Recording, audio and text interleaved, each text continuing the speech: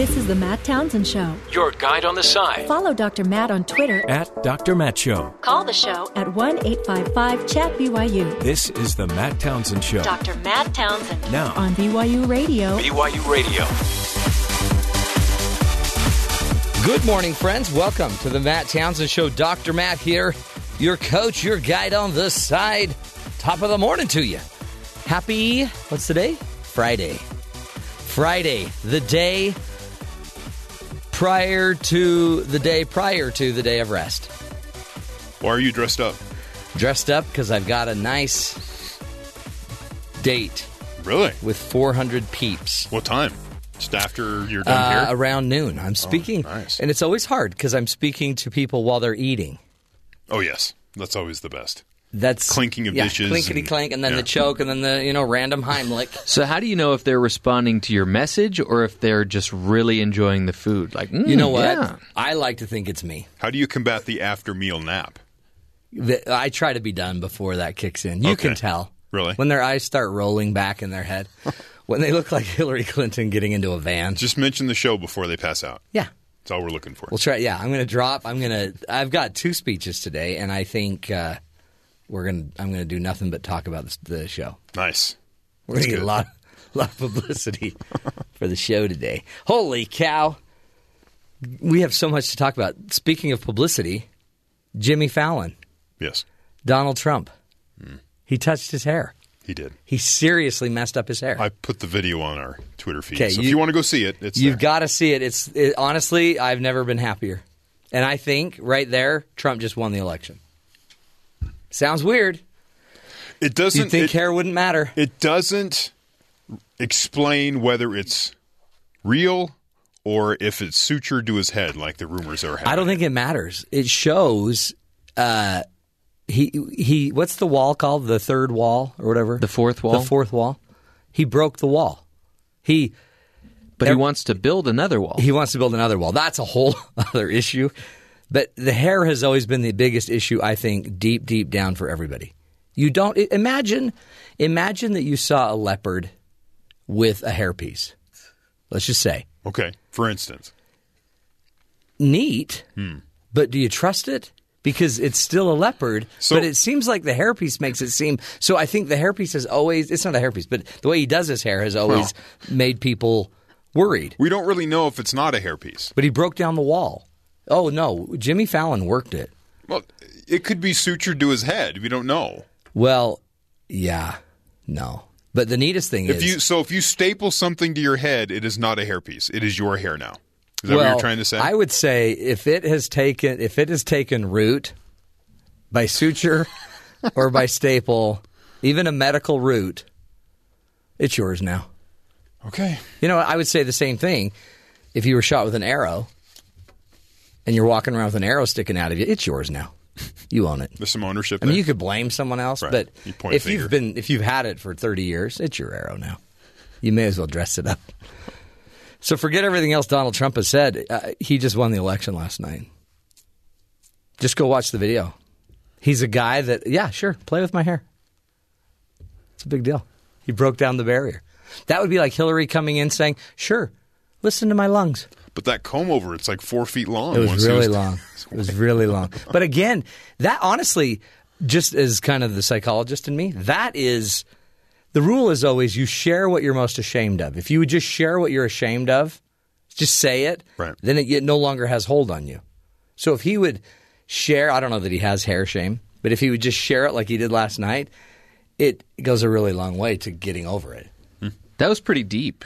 That's like Batman embracing bats. So does he just need to admit that... Or Robin. Does he just need to verbally say that Obama was born in Hawaii just to get past this? Yeah, what is that about? Is that what we're doing We've here? got so much to talk about. Like, oh my heavens. And by the way, that's actually a really telling sign. Because now nothing else was working the last couple of weeks and Donald was gaining ground. So they went back to the birther issue. It went back to that and Donald still can't get over that. Like, just say. I thought he did. Well, he didn't. His people did, I thought. Yeah. His people, by the way, the ones that are responsible for getting him all this momentum lately are his people. Yeah. Really. And then he let Jimmy play with his hair. Okay. Got a lot to talk about. We'll get into Donald.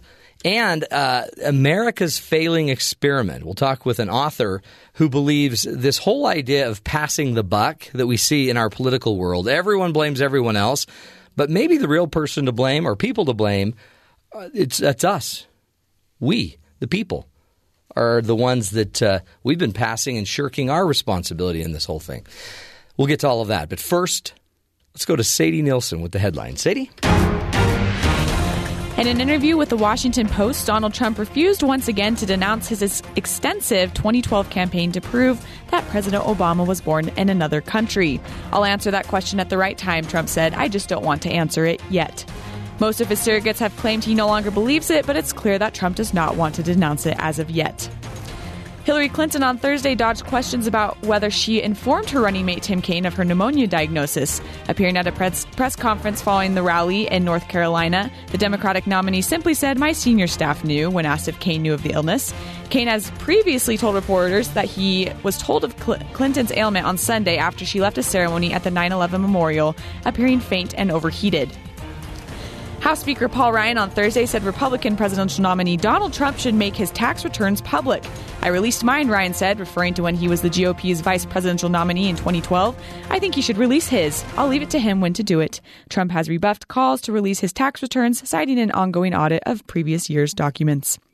And finally, Google Maps privacy technology has blurred the face of a cow. What? In England. Google Street View's face blurring technology typically blurs license plates and human faces, but it was an editor for The Guardian that recently discovered it also respects the privacy of cows.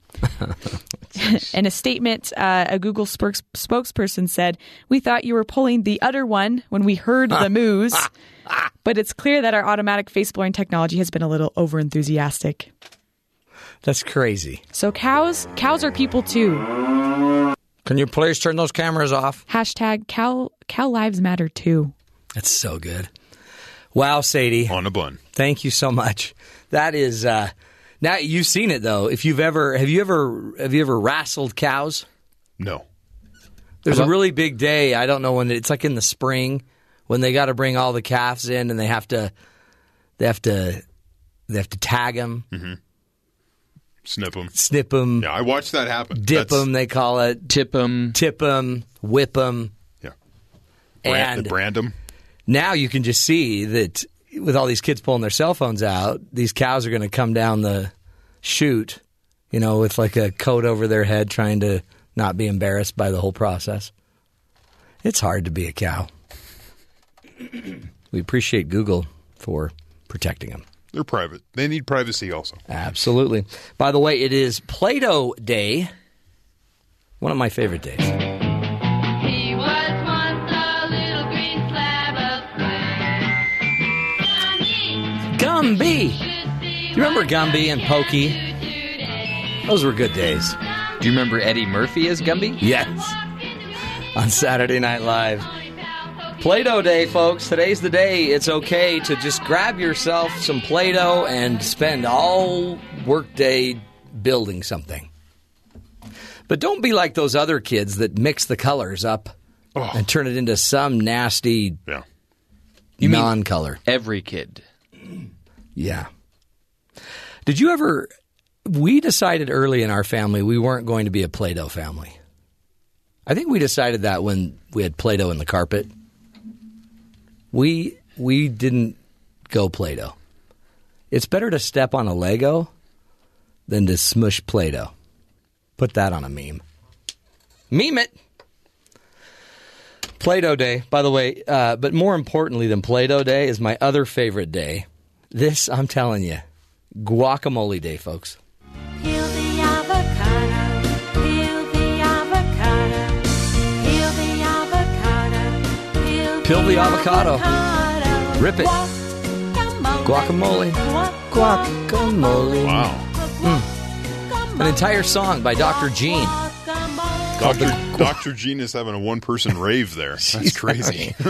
She had a lot of arm movement on that one. In fact, we got to post that song on the Twitter sphere. The guacamole song. The guacamole song. Dr. Gene. Wow. Very simple. Happy Guacamole Day. This is the day that you can put the high-fat guacamole on everything. That's all my wife tells me is how much fat there is in guacamole. But it's a good fat. It's a good fat. That's what I always tell her when I grab me belly. It's a good fat. We've got a great show for you today. So much to talk about. Really, it seems like Hillary can't quit talking about her pneumonia. Yep. Not that she wants to, but the press. Well, she's trying to roll it into, I was able to take a couple of days off, but there's many millions of Americans who can't afford to take a day off without losing a paycheck. She tries to roll it into health care that way. So it's a... in fact, let's listen to the clip of her saying that. Oh. Excuse me. Oh, here we go. She's about to say what Perry just said. We'll get back to her on that. She sounds a lot better, though. She sounds like she's getting better. It's clearing up. The question came up, and Sadie touched on it earlier. Did Vice Presidential candidate Tim Kaine, know about Hillary's pneumonia? I communicated with Tim. I talked to him again last night. He has been a great partner, and he's going to be a great vice president. That's not the answer. Could you answer the question, please? We've communicated. We've communicated. I've talked to him before. I am, not going to go into our personal conversations, and I feel very comfortable and confident about our relationship, and I really look forward to working with him closely. So the answer is he didn't know. Tim didn't have a clue. Oh, the dodgery. Yeah. Just say, you know what? No, I didn't tell a soul. In fact, honestly, I didn't even know I had pneumonia. Tim didn't know. Yeah, he was informed by, I believe, he found out later after the whole episode had happened on Sunday. What the whole, I guess when the rest of us found out she had pneumonia, they announced it and he was like, oh, okay. So somebody then asked him and he didn't really handle it well to sound like he knew what was going on. Yeah. He probably should have known on Friday. Yeah. That's one guy that should have known. He should have known. He probably gave it to her. Let's be real. Could have been. He wants a shot at the big seat. So Hillary can't stop dodging all the pneumonia information. Paul Ryan came out and pointed out another issue that Trump has been dodging for a while, the old tax issue. I'll defer to Donald Trump as to when he thinks the appropriate time to release his returns. I know he's under an audit and he's got an opinion about when to release those. I'll defer to him on that. Do you think it's a good idea? I release mine. I think we should release ours. Mr. Speaker, now that... I'll leave it to him when to do it. Do you believe Trump is qualified to be president? Yeah. Donald Trump won the nomination. Having a business guy as president is not the worst idea in the world. I'll say that. The last question just bulldozed through. Is that the only qualification? You win the nomination, so you're in? So he didn't answer the question either. No. This is a lesson in dodgery. Oh, there's more. Is Donald Trump qualified? Hey, he's a human. Of course he's a human. He's a wonderful head of hair. So you believe he's qualified because he's a human. And other things. I like ice cream. Whatever, okay? Where does it end? You know what? Pence, what's his name? Mike Pence? Yeah. Mike Pence, Trump's, running mate, he's convinced that all of this is coming up because the Dems are desperate. I'll be honest with you, I'm starting to get a whiff of desperation from the other side. It seems like the attacks are getting a little more intense. And I think that's because they sense what I sense all over this country. It's that more and more Americans every day are responding to Donald Trump's broad-shouldered, confident vision to get this economy moving again, to rebuild our military, to make sure we have a Supreme Court that respects our Constitution. And I truly do believe that we're on our way to a great victory in November. Matt, wake up. He's done. The whiff of desperation, is it more like a formaldehyde sort of smell? It's kind of like an embalming fluid. Okay. It's like Drakkar. You remember? Is that the name of it? Drakkar? Was that the name of that? My car? Not your car. Drakkar. That scent that men would wear that, is that desperation? Yes, it is. It is desperation. Do you want to try some? Crazy stuff. Apparently, Hillary Clinton, though, Donald's just running around, getting his hair all mussed up. he even went and dared to do something you don't do to the press corps. He started a rally without the press. I have really good news for you. I just heard that the press is stuck on their airplane. They can't get here. Yay! I love it. So they're trying to get here now. They're going to be about 30 minutes late. They called us and said, could you wait? I said, absolutely not. Let's get going, right? Let's get going, New Hampshire. See? He's a man of the people, not the press. He's not there to impress. He's there to just have a meeting with a bunch of people in a hangar, probably. I'm telling you, he's doing something right. Polls are going up. He's now gaining in Pennsylvania as well, Florida, Ohio. These are all the places he wasn't supposed to be able to do very well, but he might be coming back. Is that good, bad? Who knows? Well, our next guest has got an opinion on it. America's failing experiment. This whole process, the political process we're going through, quit complaining, quit passing the buck. It might be your fault as a citizen in the process. Stick with us. We'll be right back.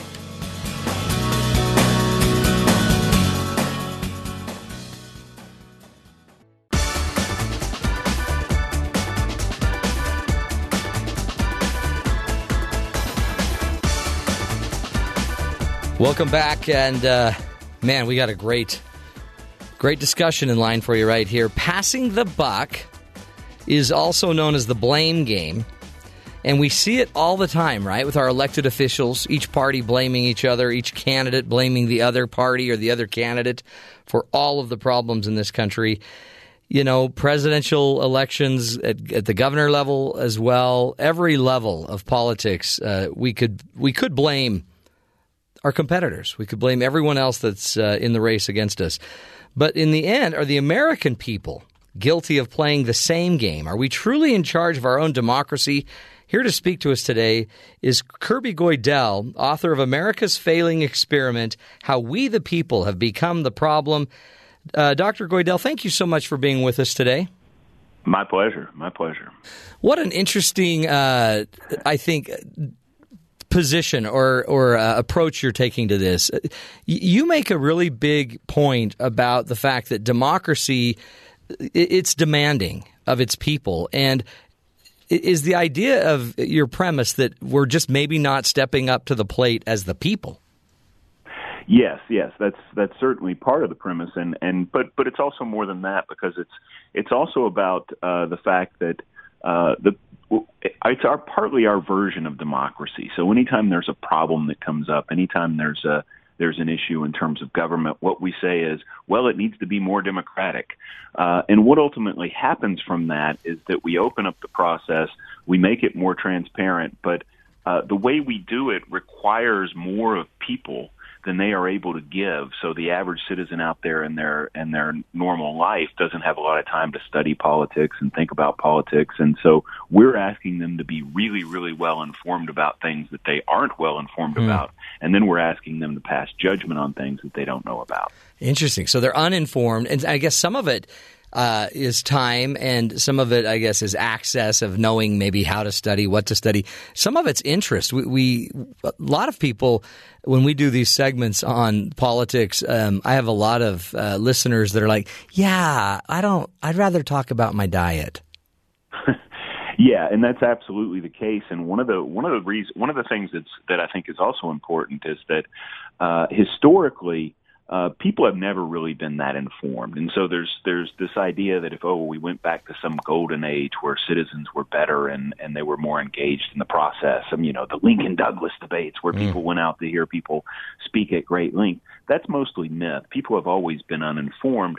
The more troubling thing, I think, is that we now have a media system and we have a political system that asks more of these people.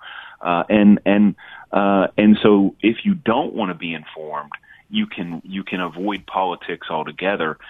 Just imagine, when I was a kid, if the president came on, we all had to watch the president. Today, if the president comes on, you just switch over to Comedy Central or something else and avoid it entirely. It's so true. And I guess that's why it makes sense. You're a communication professor. So you sit there and look at the fact that we don't even have to. I remember we're probably about the same age where if there was a presidential speech on the television set, it ruined your night. Like it messed up everything. Right? Yeah, and now it's like, my kids don't even know when the president's speaking.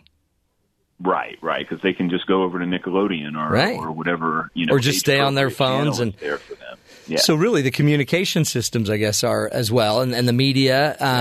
Except then, and this is a really weird, I guess, part of this. It also seems like everything's about polling now. Everything's about every candidate's basically just running on what the polls are saying. Not even necessarily what I don't even think what their constituency's saying. Yeah, and polls. I do public opinion polling, and I don't really blame the polls for this particular problem. But the fact that they're there all the time means that we're constantly referring to what the people want and what the people are thinking about an issue. And again, in a lot of cases, the people aren't even terribly informed about the issue, or their opinions are going to change over time.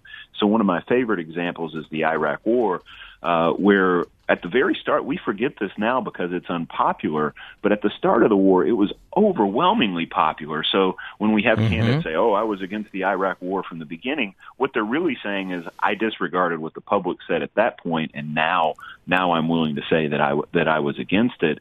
But at the time, if you were against the war, you were going against public opinion, and public opinion was driving a lot of the process. That is so true. And then we scapegoat, right? So everyone scapegoats Bush as having made the biggest mistake in the world, except he was going with public opinion. He was also going with what the data, I guess, was saying, and everyone was behind it. And now he's the scapegoat when in reality we all should be to blame. Yeah, in part. And now there is a failure in terms of information. So we can argue that the president misled us in terms of weapons of mass destruction. We can blame the opposition for not standing up more, and then the Democratic Party for not standing up more and trying to make a clearer case against the war. Or we can blame the media for not doing a better job in terms of investigating some of the claims.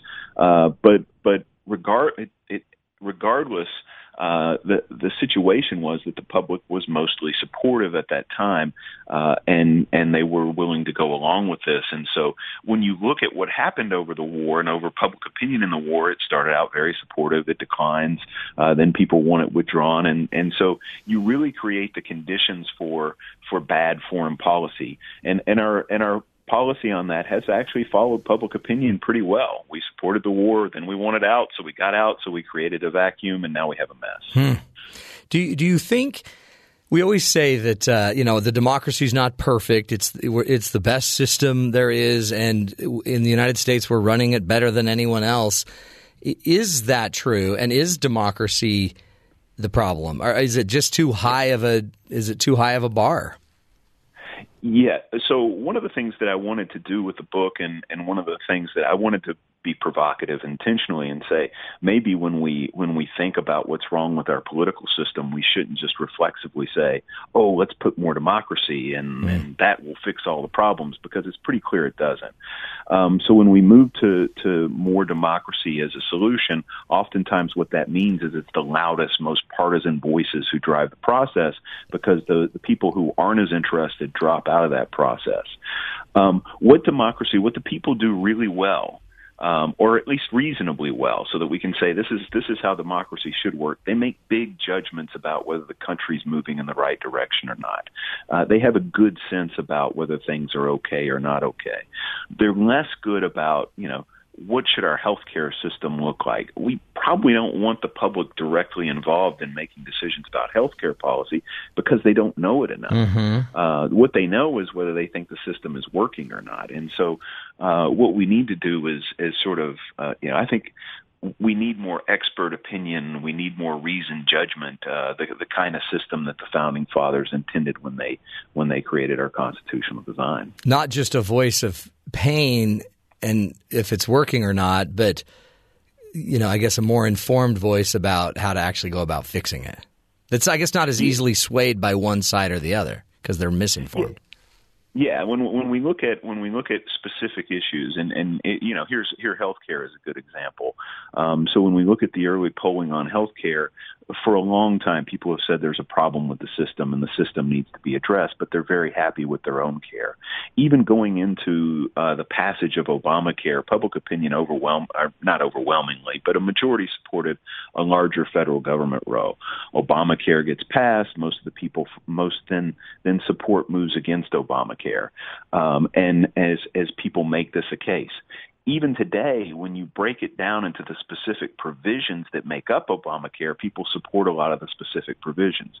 So what do you do with that if you're trying to have a system based on public opinion? If you overturn Obamacare, you create all sorts of problems because people don't actually know what's in Obamacare. They just know that they don't like it. Right? Isn't that true? They don't know. And now there's so many that have now tasted it. You can't just take it away, even if the system isn't working right. It's hard to inform enough people to know what to do with it. Yeah, absolutely. And so even people who now have health coverage who didn't, they blame Obamacare. People who see their premiums increase, they blame Obamacare, even though a lot of their premiums and a lot of their those were increasing anyway.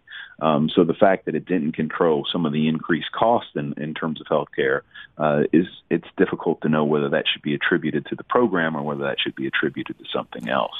And then we end up blaming the other party, and we become more partisan. We end up blaming the government that just isn't working. We then end up blaming the immigrants coming from other countries. We end up blaming everyone except ourselves. Yeah, we blame everybody but ourselves. And part of this is, it is a little bit of a problem in the sense that individually, of course, we aren't, I don't have enough power and you don't have enough power and most of your listeners don't have enough power in order to really influence policy. But collectively, we are responsible for the outcomes in our political system, and our politicians actually are really, really responsive to what we think and what we say, and probably too much. And so what this has done is it's created a political system, as you said, of blame. So the goal in politics now is more to blame the other side and to stand your ground, rather than to work together to find common ground and try to actually solve problems.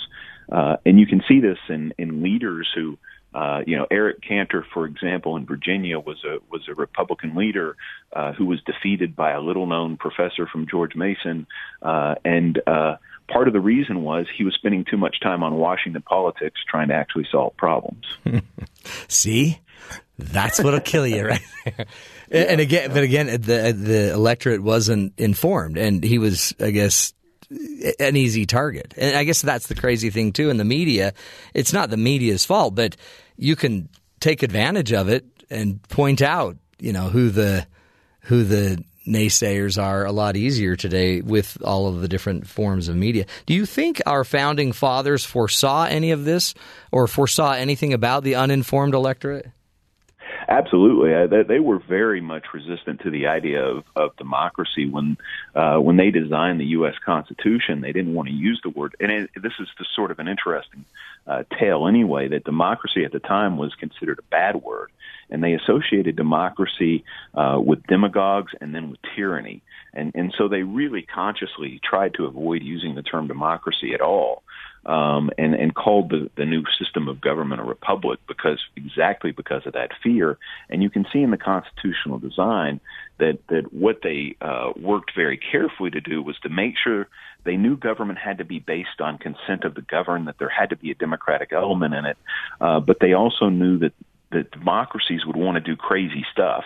So what you want is the input of the public coming into the system, but then reasoned judgment and expert opinion winning out, so that whatever the policy was that emerged had been thought about and was not simply a reaction to public passion. So that's kind of the democracy representative government we've created. Yeah, that was the one that was created. Yeah. And over time, what's happened is, as crises have come up, as problems have come up, we've said, let's make the system more democratic. Interesting. Yeah. Less having an informed representative purely making the decisions. Interesting. We'll take a break, continue the discussion with Dr. Kirby Goidel and his interesting book, America's Failing Experiment, How We the People Have Become the Problem, which means also, I'm assuming, we could become the answer. When we come back, we'll talk to Dr. Goidel about that. Stick with us.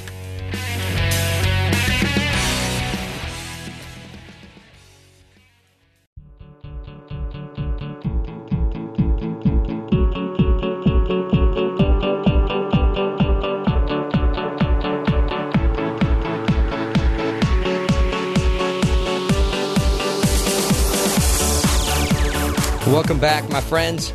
Today we're talking about democracy and your responsibility in the mess that you might see going on. If you are frustrated with what's going on with the political system, all the partisanship, the passing of the buck, the lack of any progress, we can blame the government. That's a great way to try it, I guess. You can blame every candidate that's ever run or has ever served. You can blame everybody trying to immigrate and come to this great country. Or we could finally talk about another part of the problem, maybe even a bigger part of the problem, we the people. And to join us to talk through his provocative book, America's Failing Experiment, How We the People Have Become the Problem, is Dr. Kirby Goidel. He is a professor in the Department of Communication and Public Policy Research Institute at Texas A&M University. Dr. Goidel, thank you again for being with us. This is great. I love what we're learning. Talk to me about when I think of this. I mean, you've brought up information and the fact that a democracy basically puts a strong demand on the members of the democracy to be informed, to also, I guess, be open to hearing ideas and trying to be a little more solution oriented. Does this seem like something that we're ever going to move towards? Does it just have to get so bad that we finally decide to become informed? Or how do we start moving everybody to be more involved and informed in the democracy? Well, I think the solution resides partly in thinking about our political system and what it asks of individual voters and individual citizens, and how it creates a climate where we become more partisan where we become more polarized because of the way the system is structured. And so the idea that people are going to become, remarkably more informed when they have, daily lives and regular jobs and when they care about other things, that's probably not going to happen. So what I would prefer, my sort of thought solution for this is to think about how do we get the political system so that it is more reflective of the moderate, the independent, the middle, median American voter who is not a super Republican and an ideologically consistent conservative, or not a super liberal and a Democrat. How do we get it so that it focuses on the middle and so that it's more moderate and more solution oriented? And that's sort of how I approach the question of how do we fix this problem. Is this done by leadership? I mean, do we just need a really powerful leader who fits that mold and can reach that group?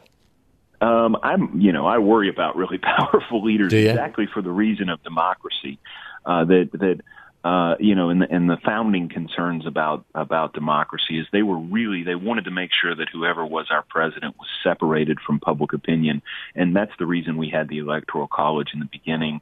And they actually thought after George Washington, no one will be able to get a majority of the Electoral College, so it will always be decided by the House. So the president will be two steps removed from public opinion. But I think where we need leadership is we need to say we need more collective responsibility in our political system. We need some way to judge whether the political system is collectively solving problems, and that individual politicians are then held accountable for solving problems rather than taking the right stands on issues. And I think we can do that through districting and thinking about campaigns and as a mechanism for fixing what's wrong. And can you give us a good example? Somebody who fits the bill for that? Who do you see, I guess, on either side of the party that is more of a solver, a solution-oriented versus just partisan? I guess it's hard because whoever you say, somebody's going to think, "Oh, that guy."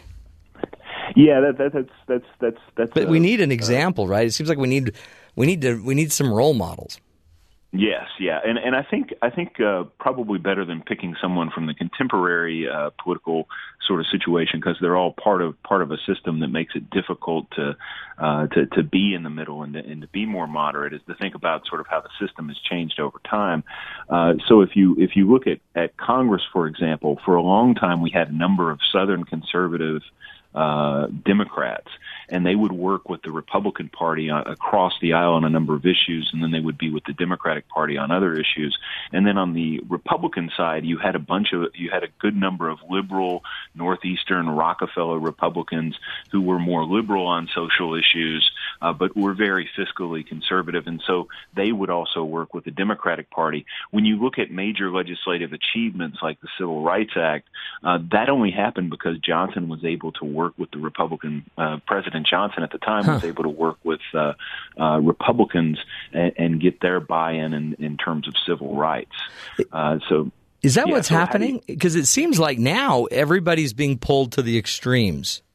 Yes. Of the party, and there doesn't seem to be as strong of a middle moderate on. I mean, because those groups you would think could talk. Yes, absolutely, and so what we've done in terms of our districts, in terms of districting in the countries we've created, and part of it this is not just gerrymandering. Gerrymandering's part of it, but we've created a large number of safe Republican districts and a large number of safe Democratic districts at the House level. And so what that means is that if you are a Republican in the House in a safe district, you don't worry about the Democratic Party. You worry about a challenger from within your party saying you aren't a true conservative, and the same thing on the left, which creates a situation where you're less likely to compromise. And more likely to say, oh, I need to stand for the right position here, even if it means nothing gets done. Yeah, interesting. That, and again, if the districts have been laid out that way to provide safety and some security to the parties, then until that changes or until you get an extreme position or somebody from the extreme in one of those districts, you're not going to see much change either. Yeah, and if we could make the districts look more, if the districts were more diverse, and so that any time a member of Congress had to vote on something, they had to think about how does this affect me in terms of does this create a challenge from the other side as opposed to within my own party. I think then you have a situation where you're more likely to have increase the incentives for compromise and accommodation and working towards solution, as opposed to being more ideologically or partisan or pure on partisan grounds. In your book America's Failing Experiment, you mentioned the fact that these presidential campaign cycles end up really exhausting the electorate. It ends up wearing us out. Talk about that, because I'm feeling it right now. Fatigued. Yeah, absolutely. And I think our presidential process is exactly sort of what's wrong with what's going on in American democracy. So when we look at the process, the reason we have the process we do is it's almost by accident. Why do Iowa and New Hampshire get to go first? Well, because they were first. Does that make any sense? Right. And so, but what also happens is they start earlier and earlier in the process. No one can move in front of them. If you want to run for president, you have to begin raising money at least 2 years out. You're going to begin having debates in 2015. This makes no sense. Why do we have this long, convoluted process? We could easily have a primary 6 weeks before the general election and be done with it. But why? Because our political process didn't happen by any sort of rational design. Our presidential process didn't happen by any rational design. It happened by just sort of historical accident. And then once we have it, we say, oh, yeah. And the other part of it is that process has become more democratic over time. People still don't like it. We can pick apart whether superdelegates are undemocratic or caucuses are undemocratic or whatever sort of rule you don't like. But over time, what we've said is we want more public involvement in the process. And at the end of the process, we like it less. Right. And it goes on forever. And then the Republicans had, 17 candidates? and then you start to look at just the dilution of the numbers, and is that how we got Trump? There's a million reasons I think Trump is there, but is it? Well, it's a weird process. Yeah, and the process, when you think about the fact that, and I'll pick on both Trump and Bernie Sanders here, when you think about the fact that these two candidates could make a serious run within a party primary when they were not really members of the party before, that is sort of a nonsensical process in terms of thinking about how primaries should work and how we should select nominees. But it happened that way because we've said, let's move the party elites and the establishment and let's lessen their role and let's increase the role of the regular voters. Then the other part of this is at the end of the process, we now have the two least liked nominees in history. Yeah. And so now we go, how come we don't have any choice in this presidential election? It was our choice. Yeah. We, the voters, made the choice. No, I didn't vote for him. Yeah, right. You probably didn't vote. Did you even vote? I mean, I guess that's, what was it, like a tiny percentage of people even voted in the primaries? Yes. So, yeah, we need to be involved, don't we? Absolutely, or we need to think about how to do the system so that it's more reasonable. We could easily move to regional primaries. We could have this process in a much shorter period of time, and voters would be more engaged because it was a shorter period, because it was more intense, and then it would go away. The way the process works now, the candidates, by this time in the process, we're all tired of these candidates. Yeah. We all just want it to be, can someone just win so we can go about our daily lives and not have to watch this silliness anymore. In the UK, they do it in a month, right? Yes. They get it done in a month. I mean, okay, well, we'll take 3 months, but let's be done with it. Yes. Think of how much money that would save, because you could only spend so much money in 3 months. Yes. And Thomas Patterson, he's a Harvard political scientist, and he's been making this argument for years. And what he argues is that ultimately voters would be more knowledgeable as a result, because the way the process works, that voters aren't really going to pay attention until they have to. So if you look at this long process over states, if you're in California, are you really going to pay much attention in Iowa and New Hampshire? Well, probably not. You're going to wait till it gets closer to your time to vote. And so by that time, though, there's been so much going on that the race is almost all about horse race. It's all about polling. It's all about who's winning. Even when they cover issues at that point in the election cycle, it's often about, okay, what's the strategic game going on? Right. Why are they changing their position? Well, they're trying to appeal to this type of voter, as opposed to, what does this mean for the country in terms of in terms of policy? And it's about pneumonia and hair. So this is the other thing. I mean, everyone, and you hear all the pundits saying, none of this really matters. Don't worry about any of these polls till after Labor Day. Well, great. Yes. Then let's just get rid of everything before Labor Day and just get to Labor Day. And I mean, if that means it is about a 3-month race, once we've got them. Well, here's the deal. Sorry, Dr. Goidel. What would you suggest we tell our kids? How do I present democracy to my family to maybe light a fire, get them motivated, driven to want to be an informed member of the electorate? Well, I think the one thing that's really important is that democracy does respond to the public input. And the book, I've argued, maybe too much so, but the higher the quality of the input, the better the output. And one of the problems that we're seeing is that the input is of low quality and the output is subsequently also of low quality. And we're not supposed to say that, because you're not supposed to say that democracy isn't working.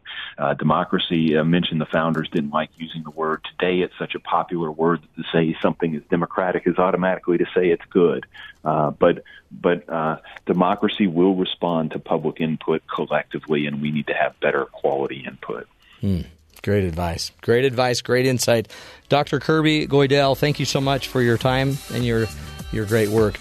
Everybody go check out the book, America's Failing Experiment, How We the People Have Become the Problem. We'll be right back.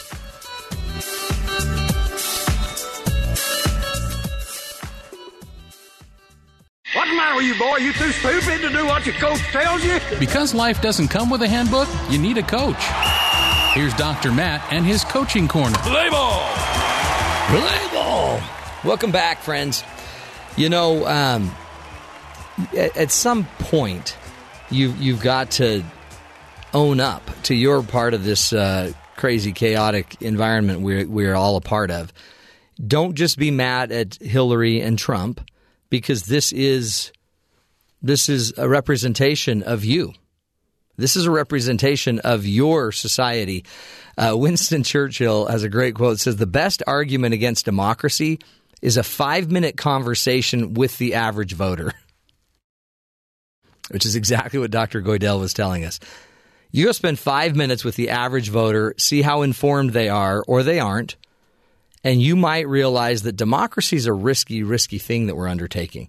We like to, in our country, proudly invoke all of our rights and demand all of our rights, and yet so many of us don't even want to show and be responsible enough to study out the issue.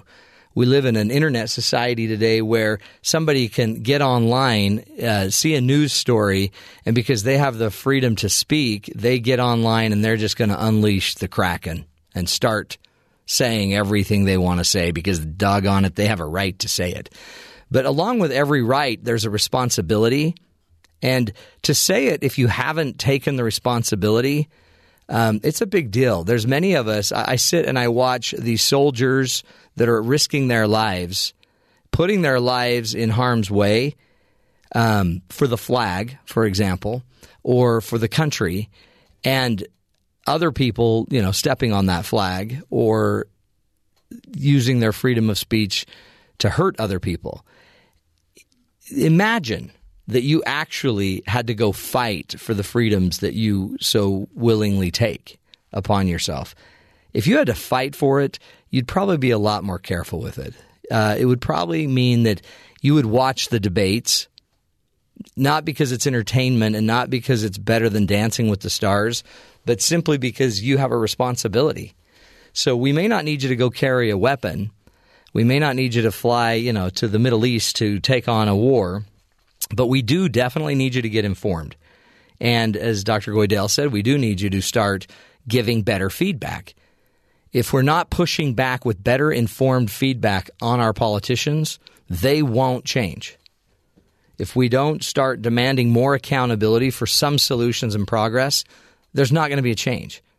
So quit complaining about it and get up and do something. Do something.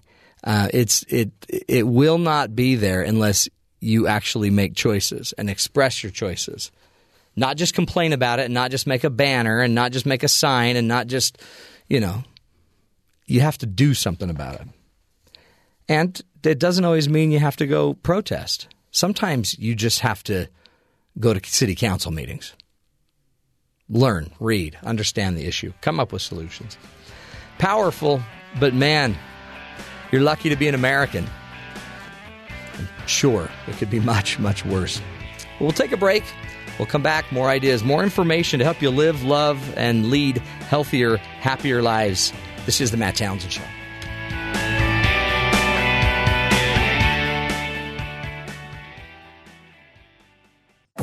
This is The Matt Townsend Show. Your guide on the side. Follow Dr. Matt on Twitter At Dr. Matt Show. Call the show at 1-855-CHAT-BYU. This is The Matt Townsend Show. Dr. Matt Townsend. Now on BYU Radio. BYU Radio. Welcome back, friends, to The Matt Townsend Show. Dr. Matt here. Your coach, your guide on the side. Happy Play-Doh Day. This is the day. Hey, kids, I was just raiding the icebox so I won't have to get up during Saturday night. Say, Mr. Bill, you're wasting energy. I'll shut the door. Little quote from Mr. Bill, who made Play-Doh popular. You got to love Mr. Bill. And it's also maybe even more important than Mr. Bill and Play-Doh Day. It's Guacamole Day. I'm going to chop it off and cut it up and make some guacamole. Yes. Now, who would think that an avocado and chopping it up and making some guacamole would actually have its own day? But today's the day. Who doesn't love a little guacamole and chips? Mm-hmm. I'm okay without it. Really? Yeah. Salsa. You're the way to go. Yeah. Terry, are you a guac guy? Yeah, it's fine. Are you a guy that would just take a slice of avocado and pop it in your mouth? Sure. And we're getting a big head nod no from Jeffrey. No.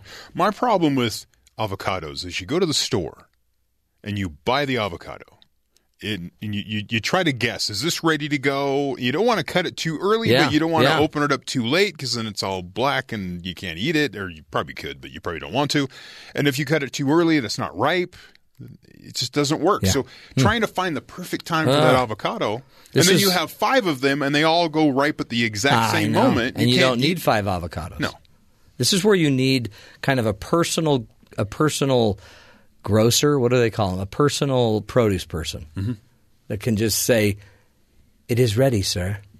And you always look like a weirdo standing there squeezing the avocado and going, Excuse me, can you quit squeezing the produce, sir? But then you put it back and like somebody else will come up later. Yeah. And everyone's squeezing on the avocado, and at some point you're going to ruin the fruit. Well, and, I mean, just think about the poor avocado. Just getting squoze all day. What if you don't want to be touched? Yeah. What if you're an introvert? Avocado. The questions we ask on the Matt Townsend Show. We have got a great show. Today we're going to be talking about, can you over-exercise? Not a problem I've ever had. Over-exercising, apparently you can overdo it. I mean, you could blow your heart up. have you seen those right up. Mr. Universe guys? Yeah. It's a little too much exercise. It seems like it. Plus, a little too much sun. Well, that might be artificially, like, smothered on. Oh, it's paint. You know, like Donald Trump. You know, we have a paint company now that's sponsoring us. Really? What's the name of the company? Wilson Stevens Paint. Wilson Stevens Paint. All natural ingredients. So you can paint yourself. You can paint anything you want to paint. If you wanted to paint a white ibis. Okay. We talked a about bird that earlier. From Florida. Turtles. Turtles. Yeah. It's a kinder, gentler way to paint wildlife. It fades in only weeks. I don't get why people need to do that, but we are so glad that they're willing to sponsor us. It's hard to get sponsors for a show, and we're picking up a lot of them lately. It's pretty cool. It's good. I think it's because we're doing something right. Now we will for sure have the avocado growers of California. Yes, we need you. So we will. We've got a lot to talk about. We'll get into the amount of exercise. What's the healthy amount? Not too much. Or not is too there little. a healthy and amount? is there a healthy amount? I'm going to bet there is, because we know that there's an unhealthy amount. None. 0 or too much. Right. So what's that sweet What's the spot? number? I just need to know the number. Right. Just give me the number. Where's the Goldilocks zone for exercise? This one's just right. We'll get to that.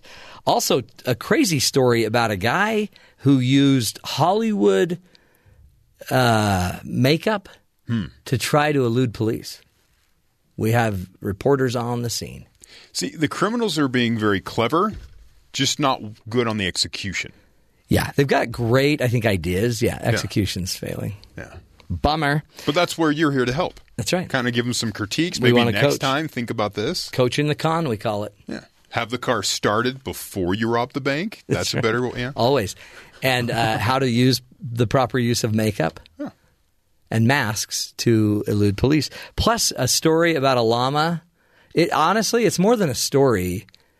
When Jeff and I were listening and talking about it, Jeff started to cry because this is what we need in America, is this unification that we found between a wedding party and a llama convention. Wow. You could see some conflicts if a wedding all of a sudden was trying to happen during a llama convention. I mean, imagine you're the bride and somebody says, "Oh yeah, we have a llama convention that same day." Yeah. You'd be ticked. But this couple was amazing. They came together. It was great. Yeah, we'll Jeff talk about it. cried. So we'll get to that as well. But first, let's get to the headlines with Sadie Nielsen. Sadie, what's up? Donald Trump is really proud of himself for helping to reduce the public's trust in the news media. A Gallup survey released this week showed that just 32% of Americans trust that journalists are reporting the news fairly and accurately. The media has been dishonest, and I look at that poll and said, wow, because every speech I talk about it, Trump said, and I will tell you that everybody is talking about the dishonest.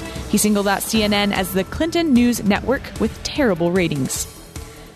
During a Thursday speech at the New York Economic Club, Donald Trump revealed a revised plan for economic growth that he said will be amazing to watch. Trump announced that his plan will result in a $4.4 trillion tax cut and subsequently huge economic growth and job creation. The economic growth spurred by these changes will not only pay for his policy proposals, including the child care plan he rolled out earlier this week, but will also stimulate further economic expansion, Trump said.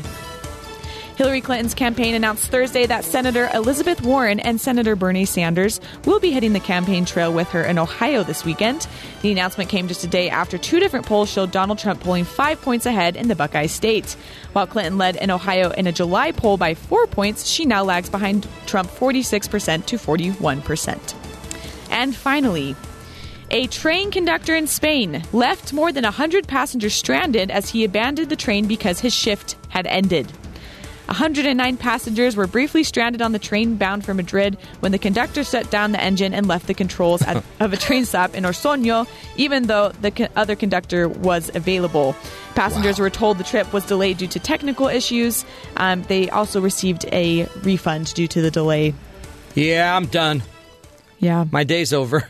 He just walks away. He actually, according to a spokesperson, though, he was following legal rules. Oh, because, that's it, yeah. Yeah. Because had he gone over his time, it would have been bad news. Right. Yeah, because then there would be an investigation if there had been an accident and he'd be in trouble. That's happened here where bus drivers have just I'm walked out. away. Because you hit a certain number of hours you can drive. If you drive more, they take your license. So the driver just walks off the bus, went over to a motel, slept for about 6 hours. Oh, that's the people right. were on the bus when we talked about that story. I think he's a family man. Just wanted to get home to his family. Yeah, I don't think so. I don't know how you read that into there. I don't see that. It's probably, I mean, it seems to me that every job ought to have just a point where you're done. You just walk away. Why can't a talk show host have just so many hours and then we're just done? Well, you kind of do. I mean. Oh, yeah. Well, it's a good point. You'll just tell me, I'm done. We're not talking anymore. I'm done talking. I can't even do 1 minute on Instagram. We're just not doing that. No. I'm exhausted. I can't do it. That's a good point. Yeah, maybe I've kind of created my own little standard. But it's good. You have to be the person to say no. Somebody's got to say no. And don't feel guilty. Yes. No, I don't. That's the thing is I still do feel guilty, but not anymore because I'm done. Yeah. My voice can only take so much. You worry about you. You have speeches today. I have speeches today. That's why you're wearing a tie. What's that on there? Is it an elephant? Those are elephants. Wow, are you trying to? No, it's not a GOP tie. Everyone asks, "Is that a GOP tie?" And I say, "No, it's a tie from it's from Thailand." Like the store? Yeah, Thailand. TIE land. No, real Thailand. Oh, and wow. Apparently, elephants are a big deal, and so it's kind of a sacred tie. Oh, nice. Aren't they kind of revered there? Yeah, they are. I like how you have your top button on your shirt unbuttoned and your sleeves rolled up. Yeah, you look like a real newsman. I'm here ready to work. You're working. Working! You're like Fox News in the afternoon. That's right. Really? We take off our jackets here at work. That's how serious we are. Just don't overwork. We don't want you running to the window and shouting you're not going to take it anymore. Good point. I don't think we could open the windows here. I'm always looking down on the construction, and I wish those windows would open because there's times I just want to yell down, "Keep going, bud. You're doing great." I'm here to help. I'm here to help you have a positive experience. Crazy story we wanted to tell you about. A fugitive nearly evades police using Hollywood-quality disguise. That's a big deal. This guy, by the way, his name is Sean the Shiz Miller. He was so desperate that police surrounded his house in South Yarmouth, Massachusetts, and were demanding that the alleged drug trafficker, a fugitive for months, come outside. Miller did exactly that, but not before slipping into a wrinkled, liver-spotted mask that added about half a century to the 30-year-old's face. I mean, he just had the mask ready, I guess. So he came out looking old. And it was a criminal Hail Mary, they're calling it, the police are, to be sure, but it worked for a time. Upon further investigation, officers determined that the elderly man was, in fact, Miller. And at that point, officers pulled off Miller's unrealistic disguise and placed him under arrest. A statement released by the U.S. Attorney Carmen M. Ortiz said, Miller may have been caught, but his strategy seemed to impress the arresting officers. It was Hollywood quality, they're saying. It was Hollywood quality. We now have an interview with the police officer that made the arrest. Yeah, we fell for it. He had us going there. The mask was Hollywood quality. But then I decided to give his liver spots a little rub, at which point I discovered they were fake. Yeah, I still live with my dad, so I knew what to look for. And I says to the guy, I says, hey, freeze! At which point he proceeded to freeze. And we also found some fake teeth, fake wings, fake toenail clippings. Oh, wow. Yeah. We also found some dog duties, but those turned out to be real. Yeah, we found out the hard way on that one. Man, that's a good cop, though. He's checking everything. Thorough investigation. That's an important point that we probably all ought to pay attention to. A lot of times you don't hear the real message of the but always check a liver spot. You know? You know, though, Miller actually got the last word in. Did he? Yeah. Yes, might have gotten away with it, too. If it wasn't for these blasted kids and their dog. There you go. That's a great point, too. I didn't remember the kids and the dog. Was there a dog in the story? Well, you know, the officers were kind of like young, a kid, yeah. So and then they had the police dog. Yeah, police dog. So, moral of the story: check the liver spots. And if you're about to be arrested, and we want to coach the con here, maybe spend a little bit more time on the makeup. Let it dry so when they rub the liver spot, it doesn't smear. I wonder if he was in there applying all the makeup and just saying, hold on, just give me a minute. Just a minute. I'm getting ready. That's great. Well, good job on the police force. They're all over it. They're all over it. Hey, one other crazy story we wanted to, set you up for. Maybe let's save it. Should we save it for the end of the hour? The story about the Llama Fest? Because it's such a motivational one, and I want you to stick with us and listen, because there's something about our society today where we're so divided, and you feel like maybe we're just a bunch of pieces that can never integrate. It's not true. It's not true. If a wedding party and a llama convention can make friends, then so can you. Insight right here on the Matt Townsend Show. We'll be back.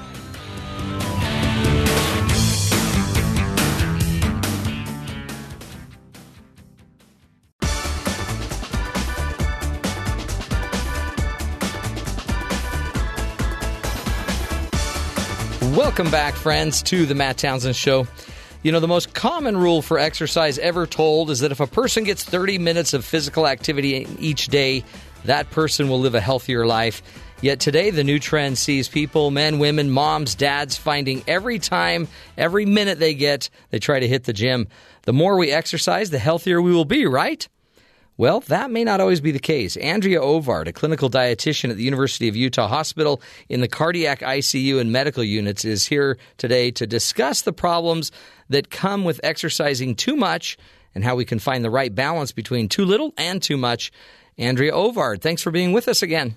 Yeah, thanks for having me again. It's good to be on the show. This is a problem, Andrea, that I have never had. I think that is true for most people. I think very few people have the problem of exercising too much. Who exercises too much? Man, I think I just... Well, no, you know what? Here's the problem. When I don't exercise and then I do exercise, like I'll go play tennis and I'll pull... I feel like I pulled dozens of muscles in my body. Didn't even know I had dozens. Yeah. But I guess the dilemma is the too much, too little. A lot of us have a hard time finding that happy spot. Yeah, you've definitely got to find a balance. I mean, just with anything, I always talk about moderation in our diets, but I think it definitely goes for exercise as well. You want to do enough, but you can also overdo it. Yeah.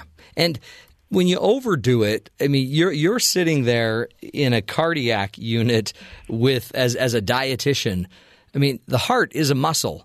Right. And if it's not used, if it's not strengthened, if it's not taken care of, it'll create problems. But if it's overused, it can also create problems. Yeah, it can. I mean, exercise is very important for all of our muscles, and especially our heart, which is probably one of the most important muscles in our body. And exercise is one of the best ways that we can keep it strong and healthy, but overdoing it can actually cause some negative effects. And some studies have even shown that, especially in like endurance athletes, people who are training for marathons and triathlons all the time, there actually can be some changes within the heart that can cause arrhythmias, which is just kind of an unnatural heartbeat, either too fast or too slow, which can lead to heart problems.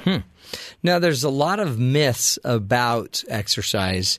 Let's start blowing some of them up. What are some of the myths that you think just the average citizens we need to pay attention to? I think just the fact that you can't exercise too hard is a big one. People are always saying push yourself to the limit, and just the harder you work out, the better. And you definitely do want to push yourself and get your heart rate up. You don't want to be, just kind of walking along leisurely and counting it as exercise always. But you can definitely work out not only too often, but too hard as well when you're working out. You need to be in tune with your body and making sure that, you're not pushing it too hard. And then, I don't know if you've heard the term rest days before, but those are very important. And sometimes people think, you got to work out every day of the week in order to be consistent. But rest days and taking a break are important for your body. So I guess one of the myths is we don't need to exercise every day. We don't, no. There's no set recommendation for exactly how many days a week to work out. It's more based on how many hours or how many minutes a week. But on average, 5 days a week, maybe 6 days a week. But you definitely need to take at least 1 or 2 rest days a week for your body to just recover and the stress put on your body. And also just because people get burnt out. If you're trying to work out every single day, 7 days a week, that's probably for most people not going to last very long before they're burnt out. So true. So true. So we don't necessarily need to do it every day, but you said it's more about time, how much time we're spending. Is there an amount of time generally per day we should spend? Does it need to be an hour? Is it a half hour? So the recommendation kind of is that at least you need to do it within 10-minute increments. So you need to do more than 10 minutes a day. But as long as you're doing it for 10 minutes at a time, you can do it several times per day. Generally, so the recommendation from the CDC, which is the Centers for Disease Control and Prevention, which kind of put out these type of recommendations, their recommendation is at least 150 minutes a week, and that equals 2.5 hours. So that would come out to about 30 minutes a day, 5 days a week. And that's, I guess, there's one thing that's exercise, You get the spandex on. I put my headband, my wristbands, my leg warmers. I get it all on, and then I go work out. Right. Then that seems different than physical activity. Yeah, and they are different. You don't need to have all of your exercise. You definitely do need to incorporate some of that more heavy, intense exercise for some of the benefits. You do want to get your heart rate up, but not all of your exercise has to be running or lifting weights. It can be things. They did a study actually that showed that more exercise is better, and they recommended 2 hours a day, which seems like a lot, but they were saying that not all of that has to be actually at the gym or outside running. That can include, just walking or biking to the store or gardening or doing housework. So all of those things that get your heart rate moving a little bit and get you moving around can be incorporated or included in your physical activity. That's part of it too. Just you have to walk into your building. Right. You're walking constantly. I guess part of the game, and this is the greatest benefit of having one of these Fitbits or a higher tech watch, is it tells you if you're standing enough. It tells me when I'm too sedentary. It should just say, "Hey, Tubby, move it," but instead it just says, "Hey, better stand." Exactly. It just kindly motivates you. And there's a lot of, I think the little things definitely add up. I always encourage my patients to take the stairs or, park far away, just little things that are giving you a little bit extra, because they really do add up. Trying to stand, they even have standing desks for some people now that I think can be really helpful. And making sure if you are at a desk job where you're sitting a lot, that you're getting up about every hour and just kind of going for a quick little walk to get your heart rate up and, just get moving around a little bit. So if you're moving 2 hours a day, that's probably just cleaning your house. Think about that. Exactly. It's just staying mobile, right? Yeah, exactly. Just taking care of things around the yard and the house, and just making sure that you're moving and not just sitting on the couch or laying in bed. Does it need to be cardiovascular? Like, because I'm sitting here thinking, lifting weights, for example. I don't lift many weights, but I have years ago. I don't think it still matters. But if we're lifting weights, that's exercise, and I guess that's healthy. That's good for us, but not necessarily going to work our heart out incredibly. Not as much necessarily. So the cardiovascular, or the exercise where you're really moving, running, biking, elliptical, different things like that, that's where you're going to get more benefit for your heart and strengthening your heart muscle, just because it has to beat harder, and it's exercising that muscle essentially. The muscle, as in strength training and weightlifting, that is important as well. And the CDC, like I mentioned before, that they recommend at least half an hour, 5 days a week. They actually recommend that you do muscle and strength training at least twice a week as well, because that's really important just for improving it can increase your lean body mass, which helps with your metabolism, which helps with weight control. So there's a lot of good positive benefits from that as well. So you need to make sure you're doing both kinds of exercises, because they're both important in different ways. Do I need a trainer? So I do these television segments, and this year they want me to get a trainer. Well, it was my idea. Okay. I'm going to get a trainer for 90 days, and I guess they're going to follow me while I pull my muscles and embarrass myself. What do I need a trainer to get healthy? I mean, you would say, I know you'll say no, right? But a lot of us don't know what we're doing. Yeah, I think that's very true, and that's actually something I was kind of thinking about as I was kind of getting ready to talk to you about this. It's just kind of different for everybody, and even I feel like I work out pretty regularly and consistently, but I sometimes feel a little bit lost at the gym and things. I think it just kind of depends on what works for you. They have a lot of different trainers can be really helpful if you have the ability and the money and everything. They're a great option. They can kind of teach you how to be comfortable at the gym and give you ideas of what exercises to do and what you need to be doing. But if that's not an option, and it's not for a lot of people for different reasons, then you don't need a trainer. I mean, there are a lot of things you can find just online now, training programs. There are programs that you can buy for pretty cheap that kind of will give you a little bit more structure as far as what to do at home or at the gym.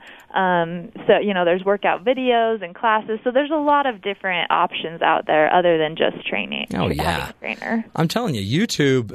So I play tennis, and I thought I knew tennis, and then I went and watched YouTube, and I found out I'm doing it all wrong. Yeah, that's you can learn pretty much anything on YouTube now. That's pretty cool. So your basic recommendation so far is about 30 minutes of exercise a day, 5 days a week. Yeah. But moderation is the idea. And I guess if you're really hurting or you can't breathe, back it down. Yeah. I mean, you want to push yourself, and, you don't want to give up just because it's hard, obviously. But if you're to the point where you're feeling pain or lightheaded or, that's something that you don't want to push through. You definitely want to be listening to your body and making sure that you're paying attention to those signals, that maybe you're straining it a little bit too much. Great insight. Again, we are speaking with Andrea Ovard. She is a registered dietitian. Go to her website, thebakingdietitian.com. Wonderful insights there. Plus, you can find out about her cake business as well. I've decided I'm ordering a cake, and I'm going to eat it. I'm going to order an exercising cake and eat it while I'm exercising. Great stuff. We'll take a break, come back, continue the discussion about the healthy amount of exercise. Stick with us.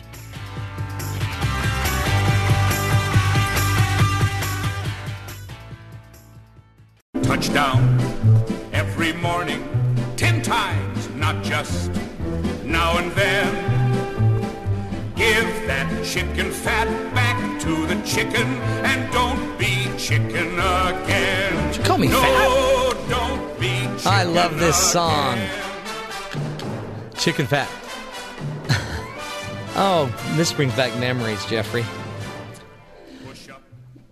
Everybody, 10 times. We would do this every time we were going to Disneyland. We'd wake up, put on this song, do some quick exercise. Would you really? And then go to Disneyland. When this song was playing in elementary school, you hit the deck. Everyone starts doing their push-ups 10 times. Oh, the joy of exercise. And who better to walk us through it than Andrea Ovard? Andrea is our resident nutritionist. She's trying to make us healthier, and today we're discussing with her about exercise. Can you over-exercise? Andrea, thank you so much for being with us. Yeah, definitely. And go check out her website, thebakingdietitian.com. You will definitely salivate. I hope so. There's some great you're taking some good pictures of some awesome food there. Yeah, it's been fun. So 30 minutes a day, but if we could, 2 hours or so of physical activity, just moving, walking, breathing. Right. Going down to get some crow nuts. Yeah. Fun stuff like At that. At least you're walking to them. That's right.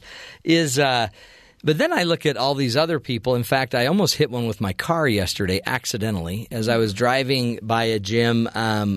A guy came out of the gym and then just ran right into the road to start his workout.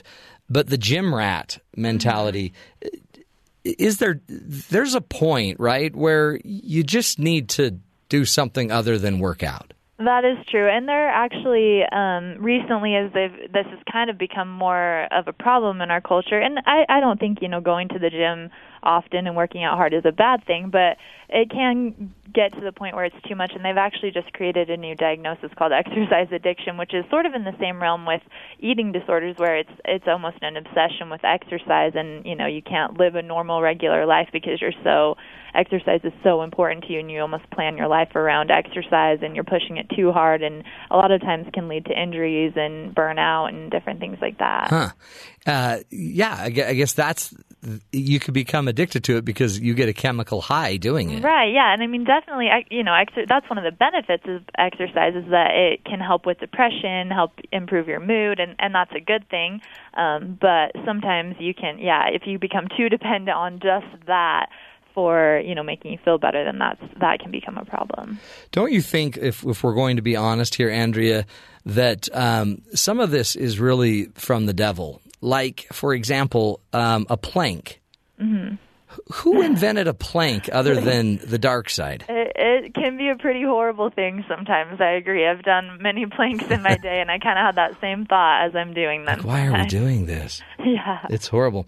Are there also, I guess, and one of the things on your website, thebakingdietitian.com, you have an entire section there for workouts, ideas about workouts. If I'm about to go in and have a workout, I see all these people drinking these protein shakes and these protein drinks. But if you're drinking a protein drink or shake without a workout, aren't you just gaining fat or calories, I mean? Yeah, usually. I mean, you definitely need to be, using those calories to burn them off. If you're just adding extra protein shakes and things like that, and if you're using it as, kind of like a meal replacement for breakfast or something, then that's okay. But if you're going to be drinking a lot of protein shakes, eating protein bars, you need to be working that off as well, because those things are usually really high in calories because it's supposed to be supporting a workout. But if you're not actually doing the workout, then you're just gaining a lot of calories and probably gaining weight. What is a good workout meal? Like, if I have to, do I want to eat before I go work out? Do I want to go hungry? How do I do that? So usually it's better to eat before a workout if that's an option. Sometimes people work out. Sometimes I work out really early in the morning and I just can't get anything down before I go, but I notice that I'm usually more tired when I do that. So eating something before you go work out is a good idea. And actually your pre-workout meal, you want to focus more on carbs and less on protein, as opposed to a post-workout, you want to focus a little bit more on protein and less on carbs, because carbs is kind of what gives us our energy. So having kind of a mixed meal of maybe like a good one for me, like when I've done races and stuff in the past, like half marathons and things, is, just a piece of toast, whole wheat toast with a little bit of peanut butter and half a banana, and that's a good combination of carbs, protein, fat. And you want to keep it pretty light. You don't want to be weighed down, obviously, and you want to eat it probably at least like 30 minutes before your workout. So you're not eating right as you're walking into the gym. Yeah, because I don't recommend like lasagna, a big lasagna meal before you do. A great pre-workout meal. But the carbs, that's an interesting idea because you need the energy. And just the other day, I was feeling really down and exhausted, and I then realized I hadn't eaten. for 8 hours. Mm-hmm. Had a little food, changed my entire mood. Exactly. You're probably a little bit hangry. Hangry's the word. That happens to me. Yeah. When so that's what we would eat before, and then after, you're saying more protein. Yeah, so that's when your muscles are recovering, and you want to try to eat within 15 minutes to half an hour after a workout, and that's when a protein shake, or it doesn't have to be any kind of specific protein product, but just something with some protein in it, again, some peanut butter and an apple, or, a handful of trail mix, or something like that, that has some protein to help rebuild your muscles, and then also having a little bit of carb as well to replenish the energy that you've used. And tell me what's happening as I'm playing tennis, for example, with my family. It's fun. I love it. It's a great game. But after and for days, my body aches. And I mean, it used to. Now it's better. But what was happening to my body? Well, so you're straining those muscles and, using them in different ways than you're maybe used to, and so it just causes stress on those muscles that makes them tend to be sore for a couple of days. And then if like you said, if you notice if you're doing exercise consistently, you usually are a little bit less sore. And in some ways that soreness is a good thing because it shows you that you're working new muscles and you're making progress. Your muscles are doing things that they're not used to doing, but so there's kind of a happy balance there. But the more that you use them, the more that you get used to working out, the better it will be. You won't be quite as sore usually. I guess that's what you were saying earlier, that you let your body tell you what's going on. Your body will tell you when you need to slow down. So really, we are partners. This sounds so weird, but we are partnering with our bodies, right? So my mind, my thinking, my head, my spirit is trying to partner with my body to make it through this. But you need to pay attention to the signs of your body. What are some of the signs we need to make sure we are watching for? Like I kind of said before, lightheadedness is one. If you're feeling really lightheaded, that's not a good thing. Right. If you're feeling any kind of pain other than, you're going to be tired, obviously. If you're, running or lifting weights, it's going to be a strenuous thing. But if it's actually painful to the point where it hurts, then those are kind of things that you need to look for, is just, anything that feels off or feels like not just difficult, but just actually feels wrong or painful or, is hurting. And if you wake up in the morning or, you're about to go head out to a workout and you're just feeling, some people will try to work out through being sick, or, sometimes if you're on the verge of sickness and you push yourself too hard and keep working out, that can actually make it worse than if you just gave yourself a couple days to rest. So anytime that you're starting to feel just a little bit of sickness coming on, it's probably a good idea to take a rest day for a couple days. It just is common sense, isn't it? This is just basic common sense. It seems like it should be, but I think sometimes we just get in this mentality that, we got to just push through it because that's kind of the society we live in today, is just always keep pushing, and that can backfire on us sometimes. And a little other advice from you as an expert here. So it seems like what we do is we get this idea that we're going to work out. We get this idea of what we look like when we're working out. Like we think we look like, this ripped superstar. Yeah. And then we go look in the mirror after, and we just look like blah. Mm-hmm.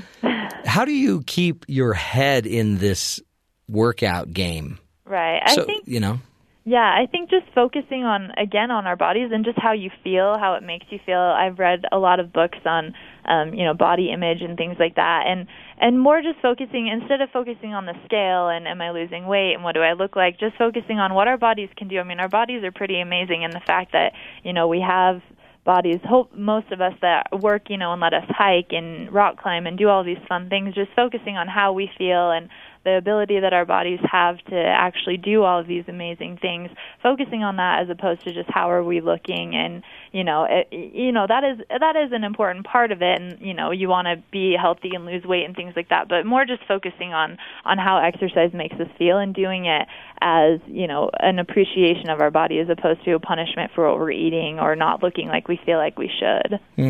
Really, what if we just got really good at how we feel? Exactly. I think that would solve a lot of problems. And it seems like, too, our bodies, you're wired to do that. It's just so subtle. We'd rather listen to the commercial telling us how we feel versus what our spirit or our mind is telling us. Yeah, and I think a lot of the problem comes from, just comparing ourselves with others, and that can be hard, especially with social media right now. I mean, I run an Instagram and Twitter account for my Baking Dietitian stuff, and I tend to get caught in that, comparing myself with what others are doing or looking like, and one of my favorite quotes is, comparison is the thief of joy, and I think, we have to focus on being better than ourselves every day, not better than somebody else, and not really comparing ourselves to what others are doing or looking like. Yeah. Oh, that's great advice. Okay, one more question and we'll let you go. Yeah. So if you were going to tell us the one thing to remember, and maybe you already have told us, okay. If there's one thing we take away to make sure we're getting a healthy amount of exercise, not too much, not too little, what's the one thing? I think the biggest thing, and this may sound silly and so simple, but it's just to have fun, because if you're doing exercise that you hate, if you hate running and you're trying to run, it's not going to last, and you're not going to do it very long. So finding things that you like, whether it's hiking or doing kickboxing classes or yoga or, running with your dog or whatever. I heard a quote that said, from a study I think that I read, that said that the two things that stop people from losing weight and exercise are boredom or injury. And I think if you're doing things that you don't like, that are boring you or that are, just not fun to you, that's going to be the biggest problem. So you need the best exercise is the one that you'll do, So whatever you like, just try out different things and find something that you enjoy and incorporate that into your life every day. Love it. Awesome advice. Her name's Andrea Ovard. The website, thebakingdietitian.com. Go check it out. It's got workouts, recipes, everything you need. Plus, you can follow some links there and find that Andrea's got her own little baking site as well. Fun stuff. We'll come back to a little Coach's Corner.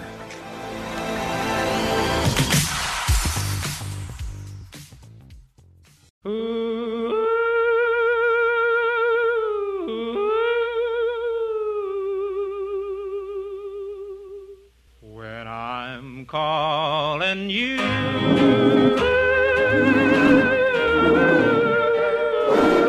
Welcome back, friends, to the Matt Townsend Show. Little Slim Whitman. This is called the Indian Call. What's it called? The Indian Love Call. And I don't know what it is, but there you could hear it moving away a pack of bears, polar bears. Yeah, we did have about 5 people in the studio, and now it's just you and me. Cleaned it right out. Fantastic. Hey, we've got a lot to talk about. This our discussion with Andrea Ovard and the Baking Dietitian.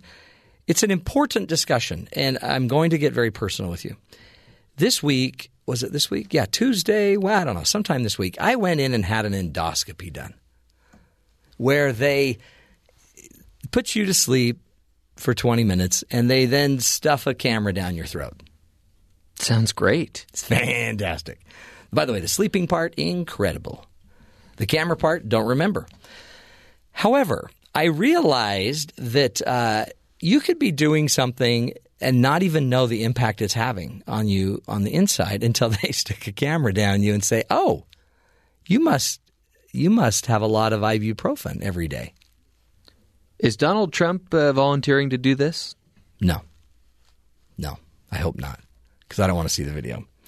So I beg you to start to tune in to your body. I have known that taking ibuprofen was hurting me. I thought it was helping me, but I was taking it because I get sinus infections, and then I'd get just headaches.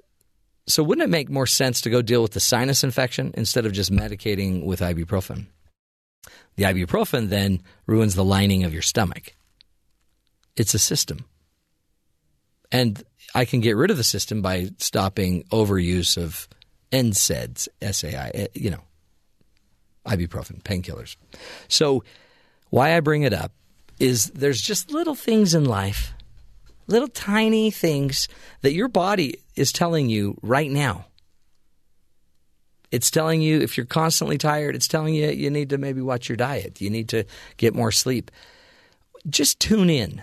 So in your head right this second, will you be thinking, what is your body telling you need to do more of? And for heaven's sakes, will you go do it? Do it. Just do it. then you can catch it early. So I can catch my problem before I have an ulcer. Isn't that great?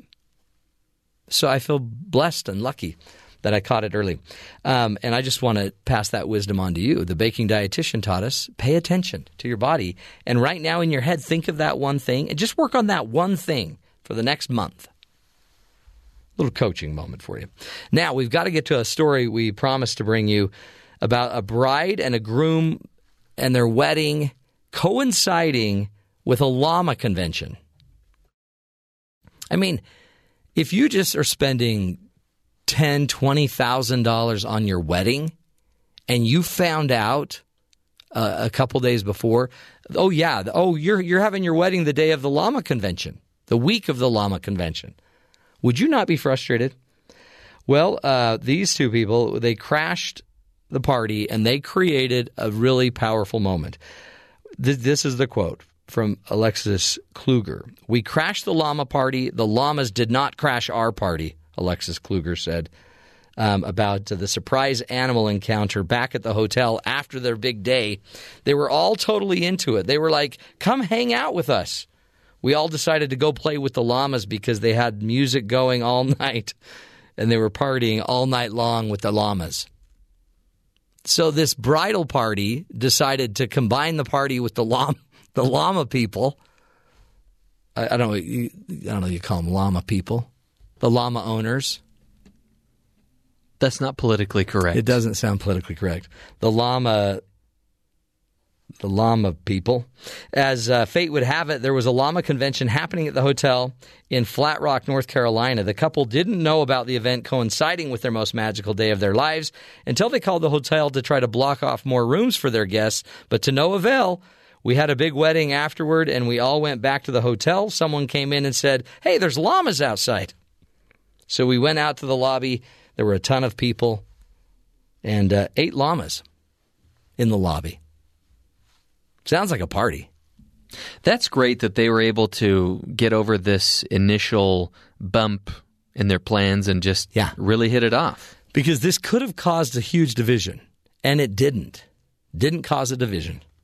So this is the point and the reason we wanted to tell you the story, because instead it created something that neither of them expected, and it was magical, and it was powerful, and it was a unification. It was a wedding llama fest. Two groups never anticipated it, and it happened. And we, at the Matt Townsend Show, want to make sure all of us get this message. Here's a PSA, a public service announcement, produced by one of our great reporters, Ron Brokaw. We at the Matt Townsend Show would like to bring you this important message of brotherhood, or rather, llamahood. We need not be annoyed with or live in fear of the oft misunderstood llama. Sure, they may spit, kick, and even neck wrestle from time to time, but who among us hasn't? Llamas are actually quite social and friendly. Just ask Alexis Kluger, who shared a hotel banquet hall with a llama convention on the day of her wedding, even though she didn't know about the event coinciding with the most magical day of her life. And now, what started as a chance encounter has turned into a lifelong friendship. Sure, the llama may remind you of a college roommate, but with a little understanding, he could very well become a soulmate. So please, when you come in contact with a llama, don't stir up any llama drama. Instead, get to know him, maybe by sharing a meal at Chuckarama, introducing him to your mama, taking him on a trip to the Bahamas, or even going shopping for Obama pajamas. You'll be glad you did. A message from llama lovers across America. This is the Matt Townsend Show. Your guide on the side. Follow Dr. Matt on Twitter at Dr. Matt Show. Call the show at 1-855-CHAT-BYU. This is the Matt Townsend Show. Dr. Matt Townsend. Now on BYU Radio. BYU Radio. Welcome back, friends, to the Matt Townsend Show. It's Friday. It's the day we're wrapping up the week. Come on. You're so close. We are almost there. Welcome back to the program. Got a great hour for you. Of course, because it's Fridays, we will be talking movies with Rod Gustafson from ParentPreviews.com. Get into some of those, the new releases that'll be coming out. Get a little parent's view of what we might want to let our kids watch, what we might not. Also, probably be doing a little news flush. We've got a lot of news to get through, just information that we never have been able to get to. We've stored it. We've got ideas on it. We think you might want to know some of it. Some of it might even prove useful. We'll get to that as well. Also, BYU Sports Nation will be up on the show. And, of course, our hero of the day. Plus, we're celebrating Play-Doh Day. You're the Play-Doh boy. Right. Kids love to squish it and squash it and roll it. That's weird. I had a Fun Factory as a kid. Did you ever play with the Fun Factory? Yeah. That was fun. Make spaghetti? Yeah. That was Play-Doh Pete. That was Pete? That was a commercial from like the 60s, right? Wow. Play-Doh Pete. Yeah. I'm Play-Doh Pete. My kid gets kind of the homemade sort of Play-Doh from daycare. Oh, that's great. That stuff's gross. That's edible. Yeah, I just throw it away. I'm like, we have Play-Doh in the jars over here. We'll have those. Give them Legos. Legos, they're like gold. It's also Guacamole Day. He says, I'm going to pick your avocados, old man. What are you going to do about it? What would prompt you to do something so stupid, sir? Guacamole. That's it. Judge Judy deciding on a case about guacamole. Today we celebrate the green stuff. Oh, yeah. Nothing better than Dr. Gene. You'd think it would be really hard to put together a riveting song about guacamole.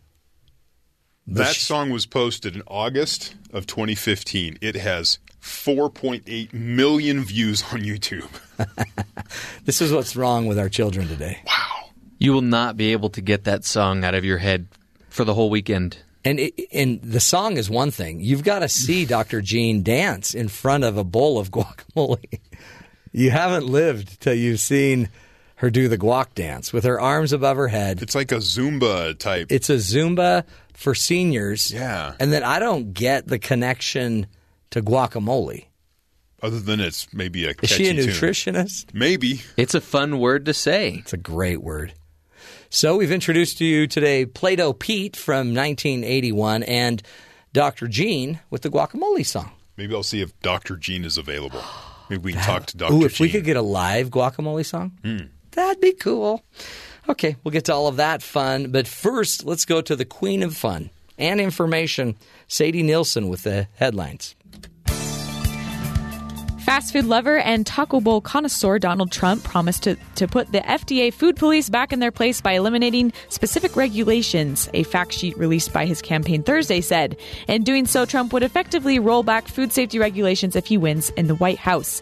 The Food and Drug Administration has recently implemented new rules to protect Americans from foodborne illnesses, involving controls on manufacturing, processing, packing, and otherwise handling food for both people, pets, and livestock. According to multiple reports, a man wielding a hatchet attacked an off-duty NYPD officer on Thursday afternoon outside Penn Station in Midtown Manhattan. Police officers reportedly fired upon the attacker, hitting him and grazing one officer in the back with a bullet. The suspect, described by the police sources as an emotionally disturbed person, reportedly attacked the officer with a hatchet following an initial altercation. The two injured officers were taken to a hospital along with the suspect, who is reportedly in critical condition. A 13-year-old boy was fatally shot in Columbus, Ohio on Wednesday night after police mistook the boy's BB gun for a real firearm. Police were called to the scene shortly before 8 p.m. after receiving reports of an armed robbery attempt. Upon arriving, police trailed King and another male into an alley, and the officers said in a statement King pulled a gun from his waistband when they attempted to take him and the other suspect into custody. An officer then fired repeatedly at King, the Associated Press reports. And finally, Dr. Matt, do you remember Harambe? Oh, for sure. Love that. Love that. Loved that gorilla. Loved, I know, past tense. Well, the name Harambe will be allowed to be printed on the back of sports jerseys again after the reversal of a shock ban on tributes to the dead gorilla. The name appeared earlier this week on a major retailer's banned word list, stopping fans of America's sport leagues and triggering uproar on social media. But after a reversal of the ban, sports fans will now make sure Harambe lives on through their jerseys. Wow. One fan even suggested that their Harambe jersey will now be a collector's item. Yeah. So go ahead and get your Harambe jerseys. So Harambe was the gorilla that they had to shoot at the Cincinnati Zoo. Yeah, because a child fell in his pen. Mm-hmm. Yeah, and so then there's been this huge movement about kind of Harambe reincarnated. He's turned into a meme. Everyone wants to put him out there. They want to use him for. It's kind of turning into a joke. The zoo has said, "Knock it off." Yeah. But people keep doing it. Well, it's one of the reasons why we are starting a new program at BYU Broadcasting about called Digit. Right. About the monkey, the gorilla from yesterday. It's kind of a Harambe tribute. It's a tribute. Wow. Thanks, Sadie. Harambe continues the vision and the hope that Harambe brings. Right. Wow. It just brings back good memories, Right. It's all good. Weird story today about an angry man throws a pizza and punches at the police station. Okay. Bam! Bam! In the Coaching the Con segment, we want to give some coaching advice to this, I guess now a felon. Authorities say a drunk driving suspect was upset that his vehicle was still impounded a week after his arrest, so he threw pizza and punches at the Pennsylvania police station. Police say 44-year-old Sean Malloy showed up Thursday and began wrapping a chain around the railing outside the police station. He also had a statue and a full box of pizza with him. Authorities say when the patrolman who arrested Malloy last week confronted him at the station, Malloy started throwing punches and pizza and had to be subdued with a stun gun. Surrender that gigantic pie. To the free, my rascally restaurant! And then Batman got involved. And a full orchestra. Wow. There were some boffs and zams and blorfs. A couple of pows. Pow! Ooh. Kapow! Wow, that got messy. There's some puns. Why would he throw a pizza? I mean, I get the punches if you're mad. Don't waste a good pie. This is true. Just save the pie for later. Maybe set it out of the way. Keep it safe. It's almost like he didn't think this through. You need a post-fight meal. Yeah. So they had pizza and punch. Hawaiian punch. Hey, we having a pizza party? It's a pizza and punch party. I'll have some Kool-Aid. It's not that kind of punch. Kapow! Wow. That was great. I did not know Batman was involved in it. Well, I think that's the way Batman wants it. He wants to just sort of deliver the justice, not get credit for delivering the justice. Yeah. You gotta get in there, but you want the moment, you want a little bit of the press, and then you want to get out of there before the cops come. The benefit is, though, you can never overestimate or underestimate the power of a good taser. Tase it. Party over. You've been electrocuted. Lots of punches, lots of statues, lots of pizza. You want to end it? Tase it. There's a good slogan. You want to end it? Tase it. Wow. A lot to learn. Any headlines, Terry, that we need to be getting in here? This came out earlier this week. I thought it was interesting. For the first time in years, the Pentagon has disclosed data indicating the number of troops it deems overweight, raising big questions about the health, fitness, and readiness of today's force. About 7.8% of the military, roughly 1 in every 13 troops, is clinically overweight, defined as a body mass index greater than 25. I hate that BMI. Yeah. This rate has crept upward since 2001, when it was just 1.6 or 1 in 60, according to the Defense Department data that was obtained by the publication Military Times. It's highest amongst women, blacks, Hispanics, and older service members. Huh. You know what that means? No. There's soldiers you can hide behind. Because they're bigger, right? Hey, I want to stand by Larry. Currently, the military is in a lot of hot places, so there's someone you can hide behind for shade. So this could be a benefit. They're looking at it as being negative. I think there's some benefits there. That is... How come everyone wants to be by Larry? Larry's popular. He is such a good guy. Seriously. Lots of shade with Larry. Oh, that is so sad. See, that's a fat joke. Sort of. You got away with it because you had gained a lot of weight at one point, and I am the healthiest human ever known to man. That's right. That's what I read once. So, that's good to know. Okay.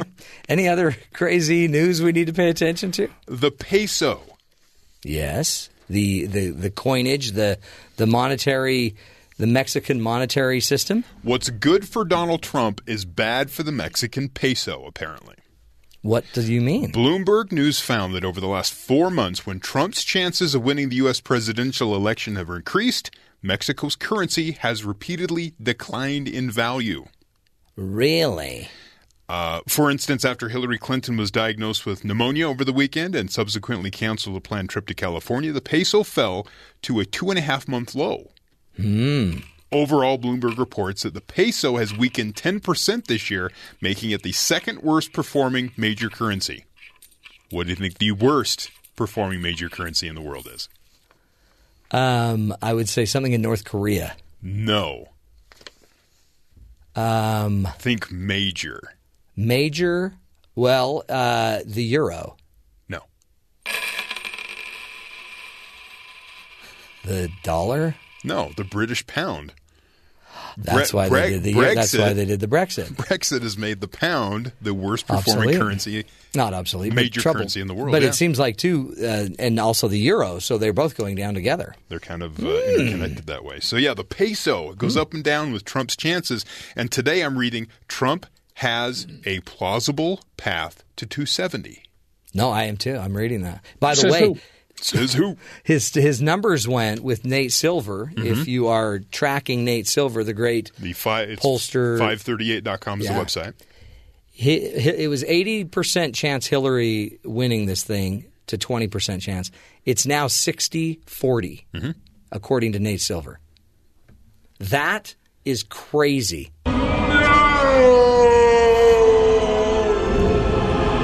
Just think of the poor peso. It's tanking. Every time Trump is successful, the peso tanks. Well, here's the problem. How are they going to pay for the wall? Exactly. Their money's worth nothing. And they're going to have even more of a drive and a desire to get into a better economy.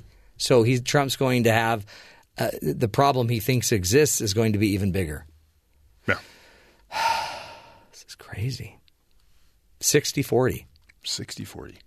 And if he can get the 270, that's the Electoral College. So he's starting to move the needle in these states. Nevada, Pennsylvania is moving. Michigan's even moving. Florida. I mean, this is crazy. It's turning into a race. Somebody needs to tell Donald Trump he is not. He's got a long shot. I don't think he understands this.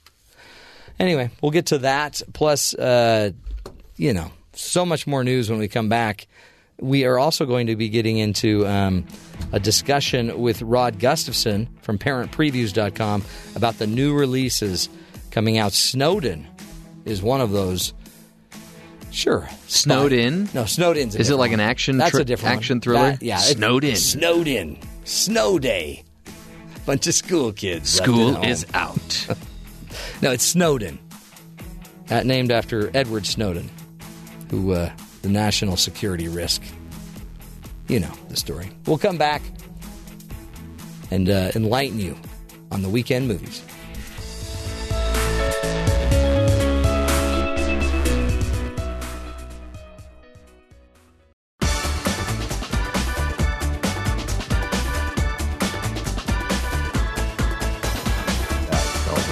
Welcome back, everybody, to the Matt Townsend Show. Joining us on the phone is Rod Gustafson. Rod is from ParentPreviews.com and is a film critic specializing in reviewing movies and media from a parent's perspective. Rod, welcome to the show, my friend. Hello, Matt. How are you? Good. We kind of surprised you, jumped in on you there. Is it you've got a big, not a big release, but one that's hitting a lot of the news. You're going to be talking about the new movie Snowden, after Edward Snowden, the spy, I guess. That is right. Edward Snowden. Well, yeah, the spy. I guess that's the right word. Is that what we There's call him? The leaker. The leaker sounds worse. But the leaker sounds worse. He had the secrets, and then he gave the secrets out and basically exposed our national security agency. Yeah, exactly. And I mean, one of the big things that's surrounding Edward Snowden, of course, is what label do we give him? Some people give him the label of whistleblower. In other words, he's a hero. Other people say he's a traitor. And of course, that's what we are hoping this movie is going to explore. Yeah. It's an R-rated movie. How is it being received by the general public and the press? Well, I must admit, Matt, I'm still hammering out my review, and I'm not sure. I'm going to check while we talk, but Rotten Tomatoes gave it a 56%. Thank you. That's just where I'm going. Yeah, and I'm not too surprised. I actually try hard not to look until I'm done. Do you? Yeah, because I don't want to be influenced. But I'm not too surprised. One of the issues with this film, and what's interesting, first of all, it's interesting that Rotten Tomatoes gave it a 56% because I think Snowden is a bit of a hero within the liberal media. Mm-hmm. Conservative media, obviously not. But Oliver Stone directs this movie, and in some ways he tries way too hard to turn Edward Snowden into a hero. Like, this is such a profoundly push an agenda movie that there is no exploration at all of some of the negative consequences for what happened with the huge information leak. Yeah, I mean, there's huge recourse when you're giving these secrets away and problems that are out there. And a lot of times you only hear, I guess, the media pushing he's at least informing. He's giving us the information we need to run a democracy. Yeah, exactly. And that's, that's the tough part about this, is that some good things did come out of this, in my opinion, where we have stepped back and we've looked at some of this intelligence gathering that happened domestically with U.S. citizens. And you're wondering, well, why is the government gathering this information? But at the same time, when you look at the people, especially people in the field whose lives were put at risk by these leaks. And that is where I think, we've got to be careful, because there are real men and women out there just doing their job who were profoundly influenced by this, and sometimes in very dangerous ways. How is it portrayed in the movie? So in the movie, he is very much a hero. This is the story of Edward Snowden, who really wanted to serve his country. He signed up to be a special forces operative. The grueling physical demands of basic training were more than he could handle. He winds up breaking his leg. In reality, he did break his leg in basic training, from what I can understand. But in the movie, it takes it one step further, where the doctor tells him, your legs, there is no way that you have already created all these tiny microscopic fractures in them from carrying 60 pounds in basic training, and that if you jump off of something one more time in your life, your legs are just going to shatter. So it's much more dramatic. And that happens a lot in this movie, where I can just tell that there is dramatic elements that have been put into this and inserted into this that are purely fictitious and are there just to bolster the argument. For example, his first day at the CIA, he gets hired at the CIA, walks in the door, and he meets this old codger played by Nicolas Cage, a guy by the name of Hank Forrester, who I can't find any confirmation that this is a real person. And he's in a room full of antiquated spy equipment that he's literally dusting off and preening. It looks like the museum of spycraft. And so they have a little conversation where Hank tells him, well, a lot of things have happened in my life during my days here at the agency that just aren't that good, and so there's just a lot of stuff there that you think, Matt, a couple of years ago, a documentary came out called Citizen 4, which was very interesting. And that documentary is somewhat part of this story about the woman who created that film. But that documentary had a lot more to say. It still portrayed Snowden as a hero, but without all the dramatic elements. And I must say, I probably preferred it much more than I did to this movie. It's almost like the documentary, I don't know, I'd probably rather have that than having stuff that they have to make up just to create a better story. Yeah, I tend to agree. I think so too. And because my concerns always are when we're dealing with a news item this fresh, people who are obviously still alive and still very much involved in the headlines, that there is the possibility that people look at this and they think they know everything about this story. And this really, not only is it one-sided, but a lot of it is fictitious as well. So what do you think? Is it? I guess it's probably not one for the kids anyway. Is it? What grade did you give it? Is it worth our money?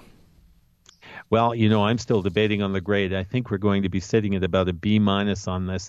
I think, first of all, as a political thriller, it's a good movie. It's made fairly well. If this was just a fictitious movie coming down the pipe, we would look at it and we go, oh yeah, that's pretty good. Now, the part that I didn't appreciate about it is, as you mentioned, it's rated R, and it's rated R for the inclusion of probably, I haven't counted yet, but about a dozen sexual expletives. We know the word we're talking about, which pushes it into an R rating, which really didn't need to be there. They're really throwaway words. There's also a bedroom scene that happens that.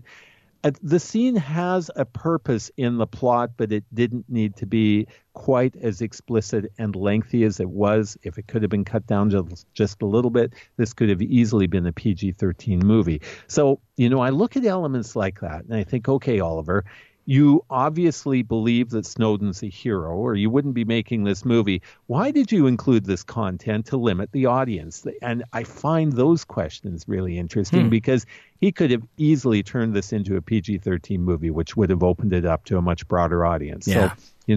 So, frankly, Matt, I'm still I'm still working on the review because I didn't see it until last night. I'm sitting between a B-, C+.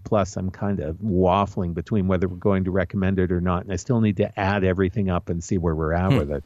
Well, I guess it's a good head start for all of us. And it's going to draw a natural audience anyway. Whoever's into this and is been waiting for this to come out, they'll be jumping all over it. The rest, they'll probably be able to wait for your review.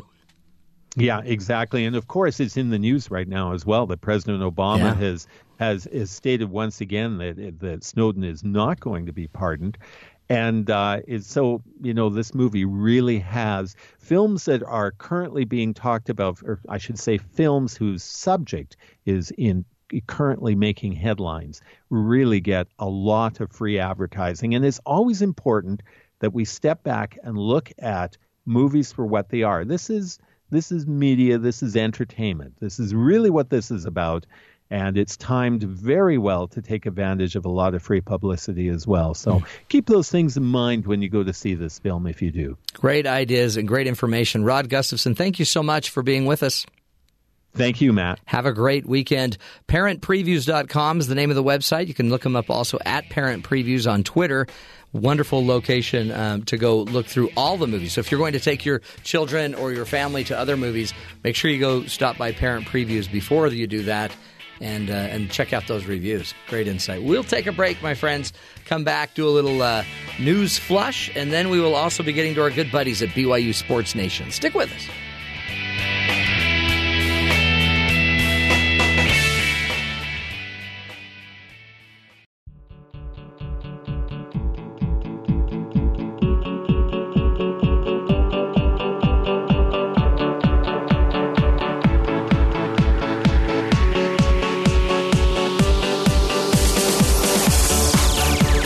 Welcome back, friends, to the Matt Townsend Show. Hey, we're wrapping it up. We've only got 25 more minutes of joy together before we got to break it off so we can all go have our weekends. But first, let's do a little news flush. A bunch of stories, get backed up in our story log because we can't get to all of them. So we like to flush some of them down the drain, but they're important ones. They're stories you don't want to just get rid of. I've got one for the news flush. Yes, and this is, Jeff, listen up because I know this will affect you. Your skinny jeans can cause bodily harm. I don't own any skinny jeans. Denial. It's the first sign. It's the first sign. For some, skinny jeans are a wardrobe staple. For others, they're just an endless struggle, taunting their owner with a muffin top. That's my problem. The crotches in the jeans that ride up, those weird leg creases. Well, guess what, folks? You got to be careful because according to the Journal of Neurology, Neurosurgery, and Psychiatry, skinny jeans can actually cause actual nerve damage. Yes, if you have to walk with rigid legs and you can't sit down because your jeans are too tight, you may be damaging your nerves. A woman, a 35-year-old woman in Australia, wore skinny jeans. She was helping her family move. She spent all day squatting and doing all these things to move stuff. She got home later that night. Her legs and her feet suddenly began to feel numb. She collapsed to the ground, unable to stand. She crawled several hours to get to the hospital. Can you believe it? Some signs that you might be having a skinny jean problem, other than the obvious signs of the, muffin top, can't keep your jeans up, are these. If you notice your calf or your foot starting to lose sensation, if it tingles, if you've got black feet,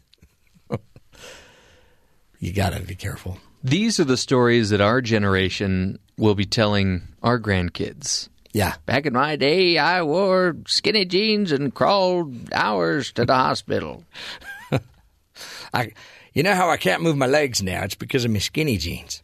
So as just a little shout out, a little public service announcement here at the Matt Townsend Show, skinny jeans be gone. No more. No more skinny jeans. Magic moments if you want to be able to walk your entire life. If you want to lose that numbing sensation, that tingle that goes down your left or your right leg, it's time to get rid of the skinny jeans. I say I think it's time to get back to those grandma jeans, the ones that go all the way up to your rib cage. Whatever happened to those? Anyway, on behalf of the show, skinny jeans flushed. Out. Flush them. Goodbye. Get rid of them. This story out of Texas, Bazooka Bubblegum. Remember that? Loved it. Bazooka Bubblegum was stuck to a decades-old promise awarding a Texas man a fresh new baseball glove from a 1957 baseball card contest. Really? Darwin Day 70 was cleaning out his Grand Prairie, Texas house a couple of months ago when he found a binder of Topps baseball cards he had collected as a kid when they were sold with Bazooka gum. It brought back memories of collecting cards with his brother who died earlier this year.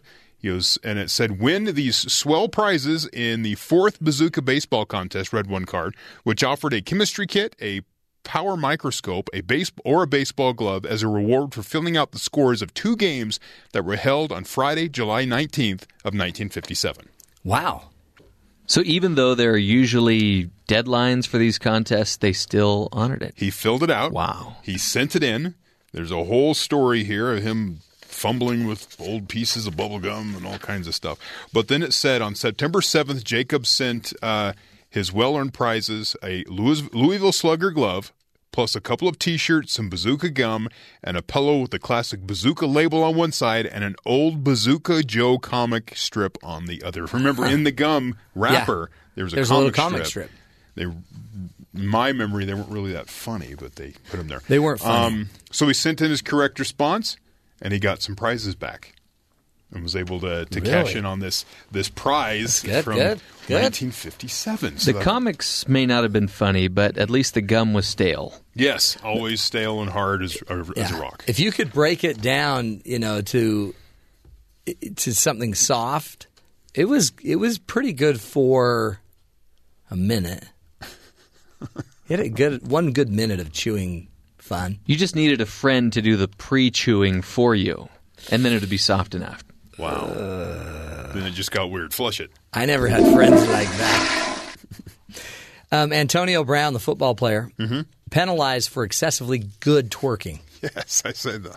So it was a Monday night football game. Was it this last Monday night? Yes.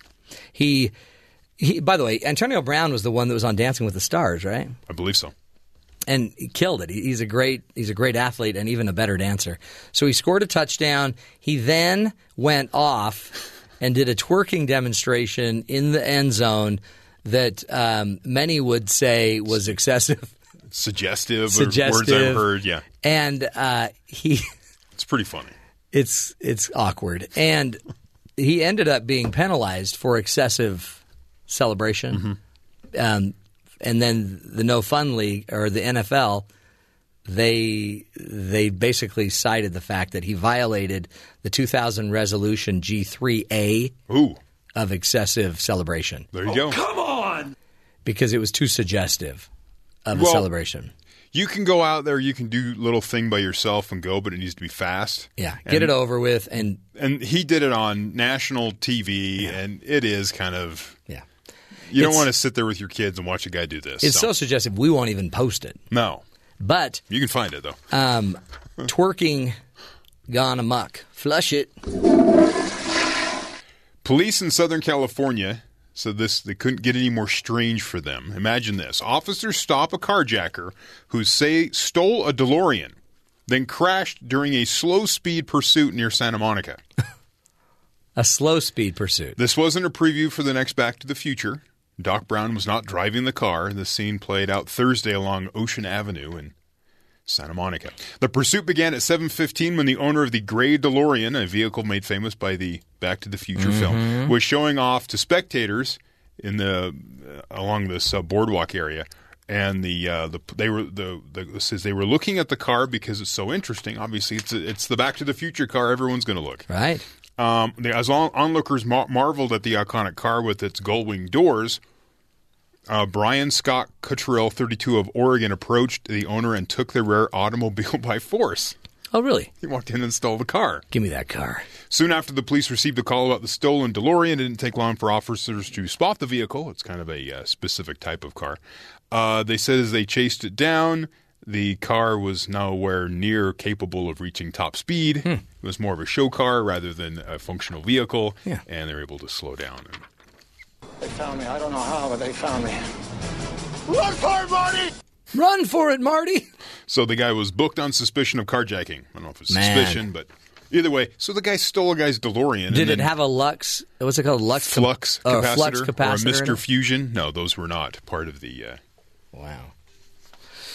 All right, that's good news. So, flush that. It's all flushed away. We'll just do one more and we're out of here. Apparently, they're making now death suits. A death suit is a suit that you wear. It's an eco-friendly suit that you wear, and it helps your body decompose. We had a producer that was trying to convince me to talk to the creator of such death suit. It's a woman in California. I was like, no, it's fine. Because the idea, you die, and then the body in the suit will grow mushrooms. When you don't, and then you don't have to bury a box with wood, and because it takes forever to decompose. So instead, your suit grows mushrooms and other spores or whatever, and it just consumes your body. Yes. Right.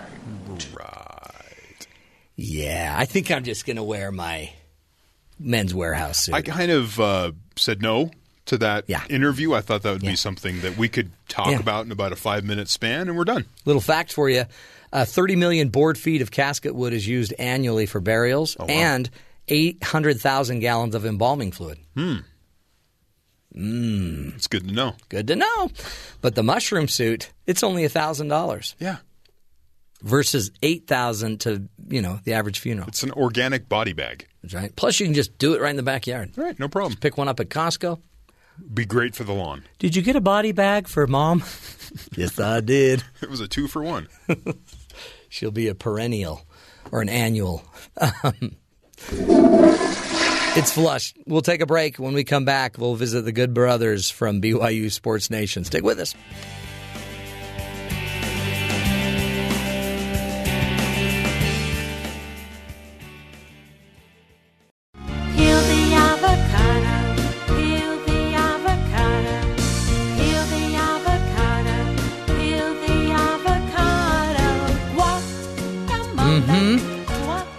Dr. Gene, we will pill the avocado. You don't need to repeat it 4 times. Let's take this wonderful tune and a bowl full of guacamole down to our good buddies at BYU Sports Nation. Find out what's coming up on their show at the top of the hour. Jerem and Brian Logan. What's up, gentlemen? With it. Do you guys like guacamole? I actually don't really like guacamole. That's the guacamole song. Yeah. Aren't you like a third Mexican or something? 168th. Oh, okay. Yeah. Okay. That explains it. Wow. My mom lived in Mexico. She's not Mexican. But oh, yes. We've had this conversation. There's a difference between race and nationality, right? So my mom's Mexican. She was born in Mexico. Your mom. But she's not Hispanic. Yeah. It's like, it's like when people say, like, you're African. Like, I'm African American. Mm-hmm. Yeah, there's a difference. Would that be and, like, you can be African Canadian. Yeah. You know what I mean? You can. Alexa Gray. I would just great say. Women's volleyball player. I would just say, like, that person's black and they're from Canada. Yeah. Yeah. It's like when people say to me, you're just a stud. Yeah. I mean, I'm really not. Your nationality is stud. I'm not really a horse. Yeah. You know? Right. It's just like, what's your occupation, stud? Do you write that when you are filling out resumes and whatnot? Yeah. Stud. That was a weird start. Mm-hmm. Hey, what happens when I'm on the show? Hey, Brian, it's good to have you. Did you guys know it's Guacamole Day? Just so you know why we're playing the song. It's also Play-Doh Day. Were you guys Play-Doh kids? I'm still a Play-Doh kid. Oh yeah, my kid has Play-Doh. Yeah. Oh, we have lots of Play-Doh. By default, we're kind of still Play-Doh kids. Oh, absolutely. Yeah. Absolutely. My wife gets mad because I play with my son's Play-Doh like in the house. The rule is like is on the porch, but I always tell my son on the table. Yeah. But it's in our carpet everywhere. Right. I'm like, just let it dry for a second, and then we'll vacuum it up. Yeah, it'll dry. Yeah. Relax, Easy. Everybody. Relax. Hey, if you guys, we did a story earlier that reminded me of you two. And you try to figure out how. Back to the Future one? No, it was the one about there was a marriage. A couple got married, and then they went to the hotel to have their big party. And when they got there, they found out that it was a llama convention. Oh, I hate when that happens. I know. And then they brought the llama convention and the family of the bride and the groom together, and they had the best party they've ever had. Nice. It was like a unification. I've never been to a llama party that wasn't fantastic. I am so lost. I don't know if you guys are joking or a llama. Serious. Just it's just an animal, but they do throw great parties. This is similar to like that game Apples and Oranges or something like that, where you roll it down the hallway. I was with some teammates in 2009 when I first got here, and to kill some time, everybody was bored. Everybody got like some apples and like pears or oranges, and like it was like a real game.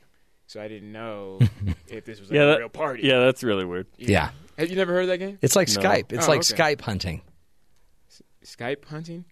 Yeah. Like you hunt through Skype? Have you ever been Skype hunting? Mm-mm. Oh, sorry, How's that snipe. work? Sorry, snipe hunting. Oh, snipe. No. Snipe like from. Yeah. I don't really. From I don't touch guns. What's the movie? No, Kevin is a girl. What movie is that? Is that Home Alone? Oh, what is it? It's Up. It's up. Up. It's I up. was like, it's one word. I can't think of it. So snipe hunting is when you go out at scout camp and they have you track down this snipe, this birdish thing, and you have to trap it, and it's really kind of a ruse to make you take the younger scouts out and ditch them. Yeah. I didn't do scout stuff. It's scout bullying. It's scout bully. It's the scout bully law. I don't know what that scout life is like. No, you don't. You're good. You're good. Scout bullied. We'll chat later. It's like apples and oranges. Yeah. And you know what? If you ever see Max Hall and Dennis Pitta, they are the ones. They're the ones that were messing with game, you, I guess. No, they were like really playing the game. Were they? And there was a lot of. I think I'm just saying the name wrong, but they just said like, this is what we do. This is what we do. This is like what Mormons do to pass bocce ball.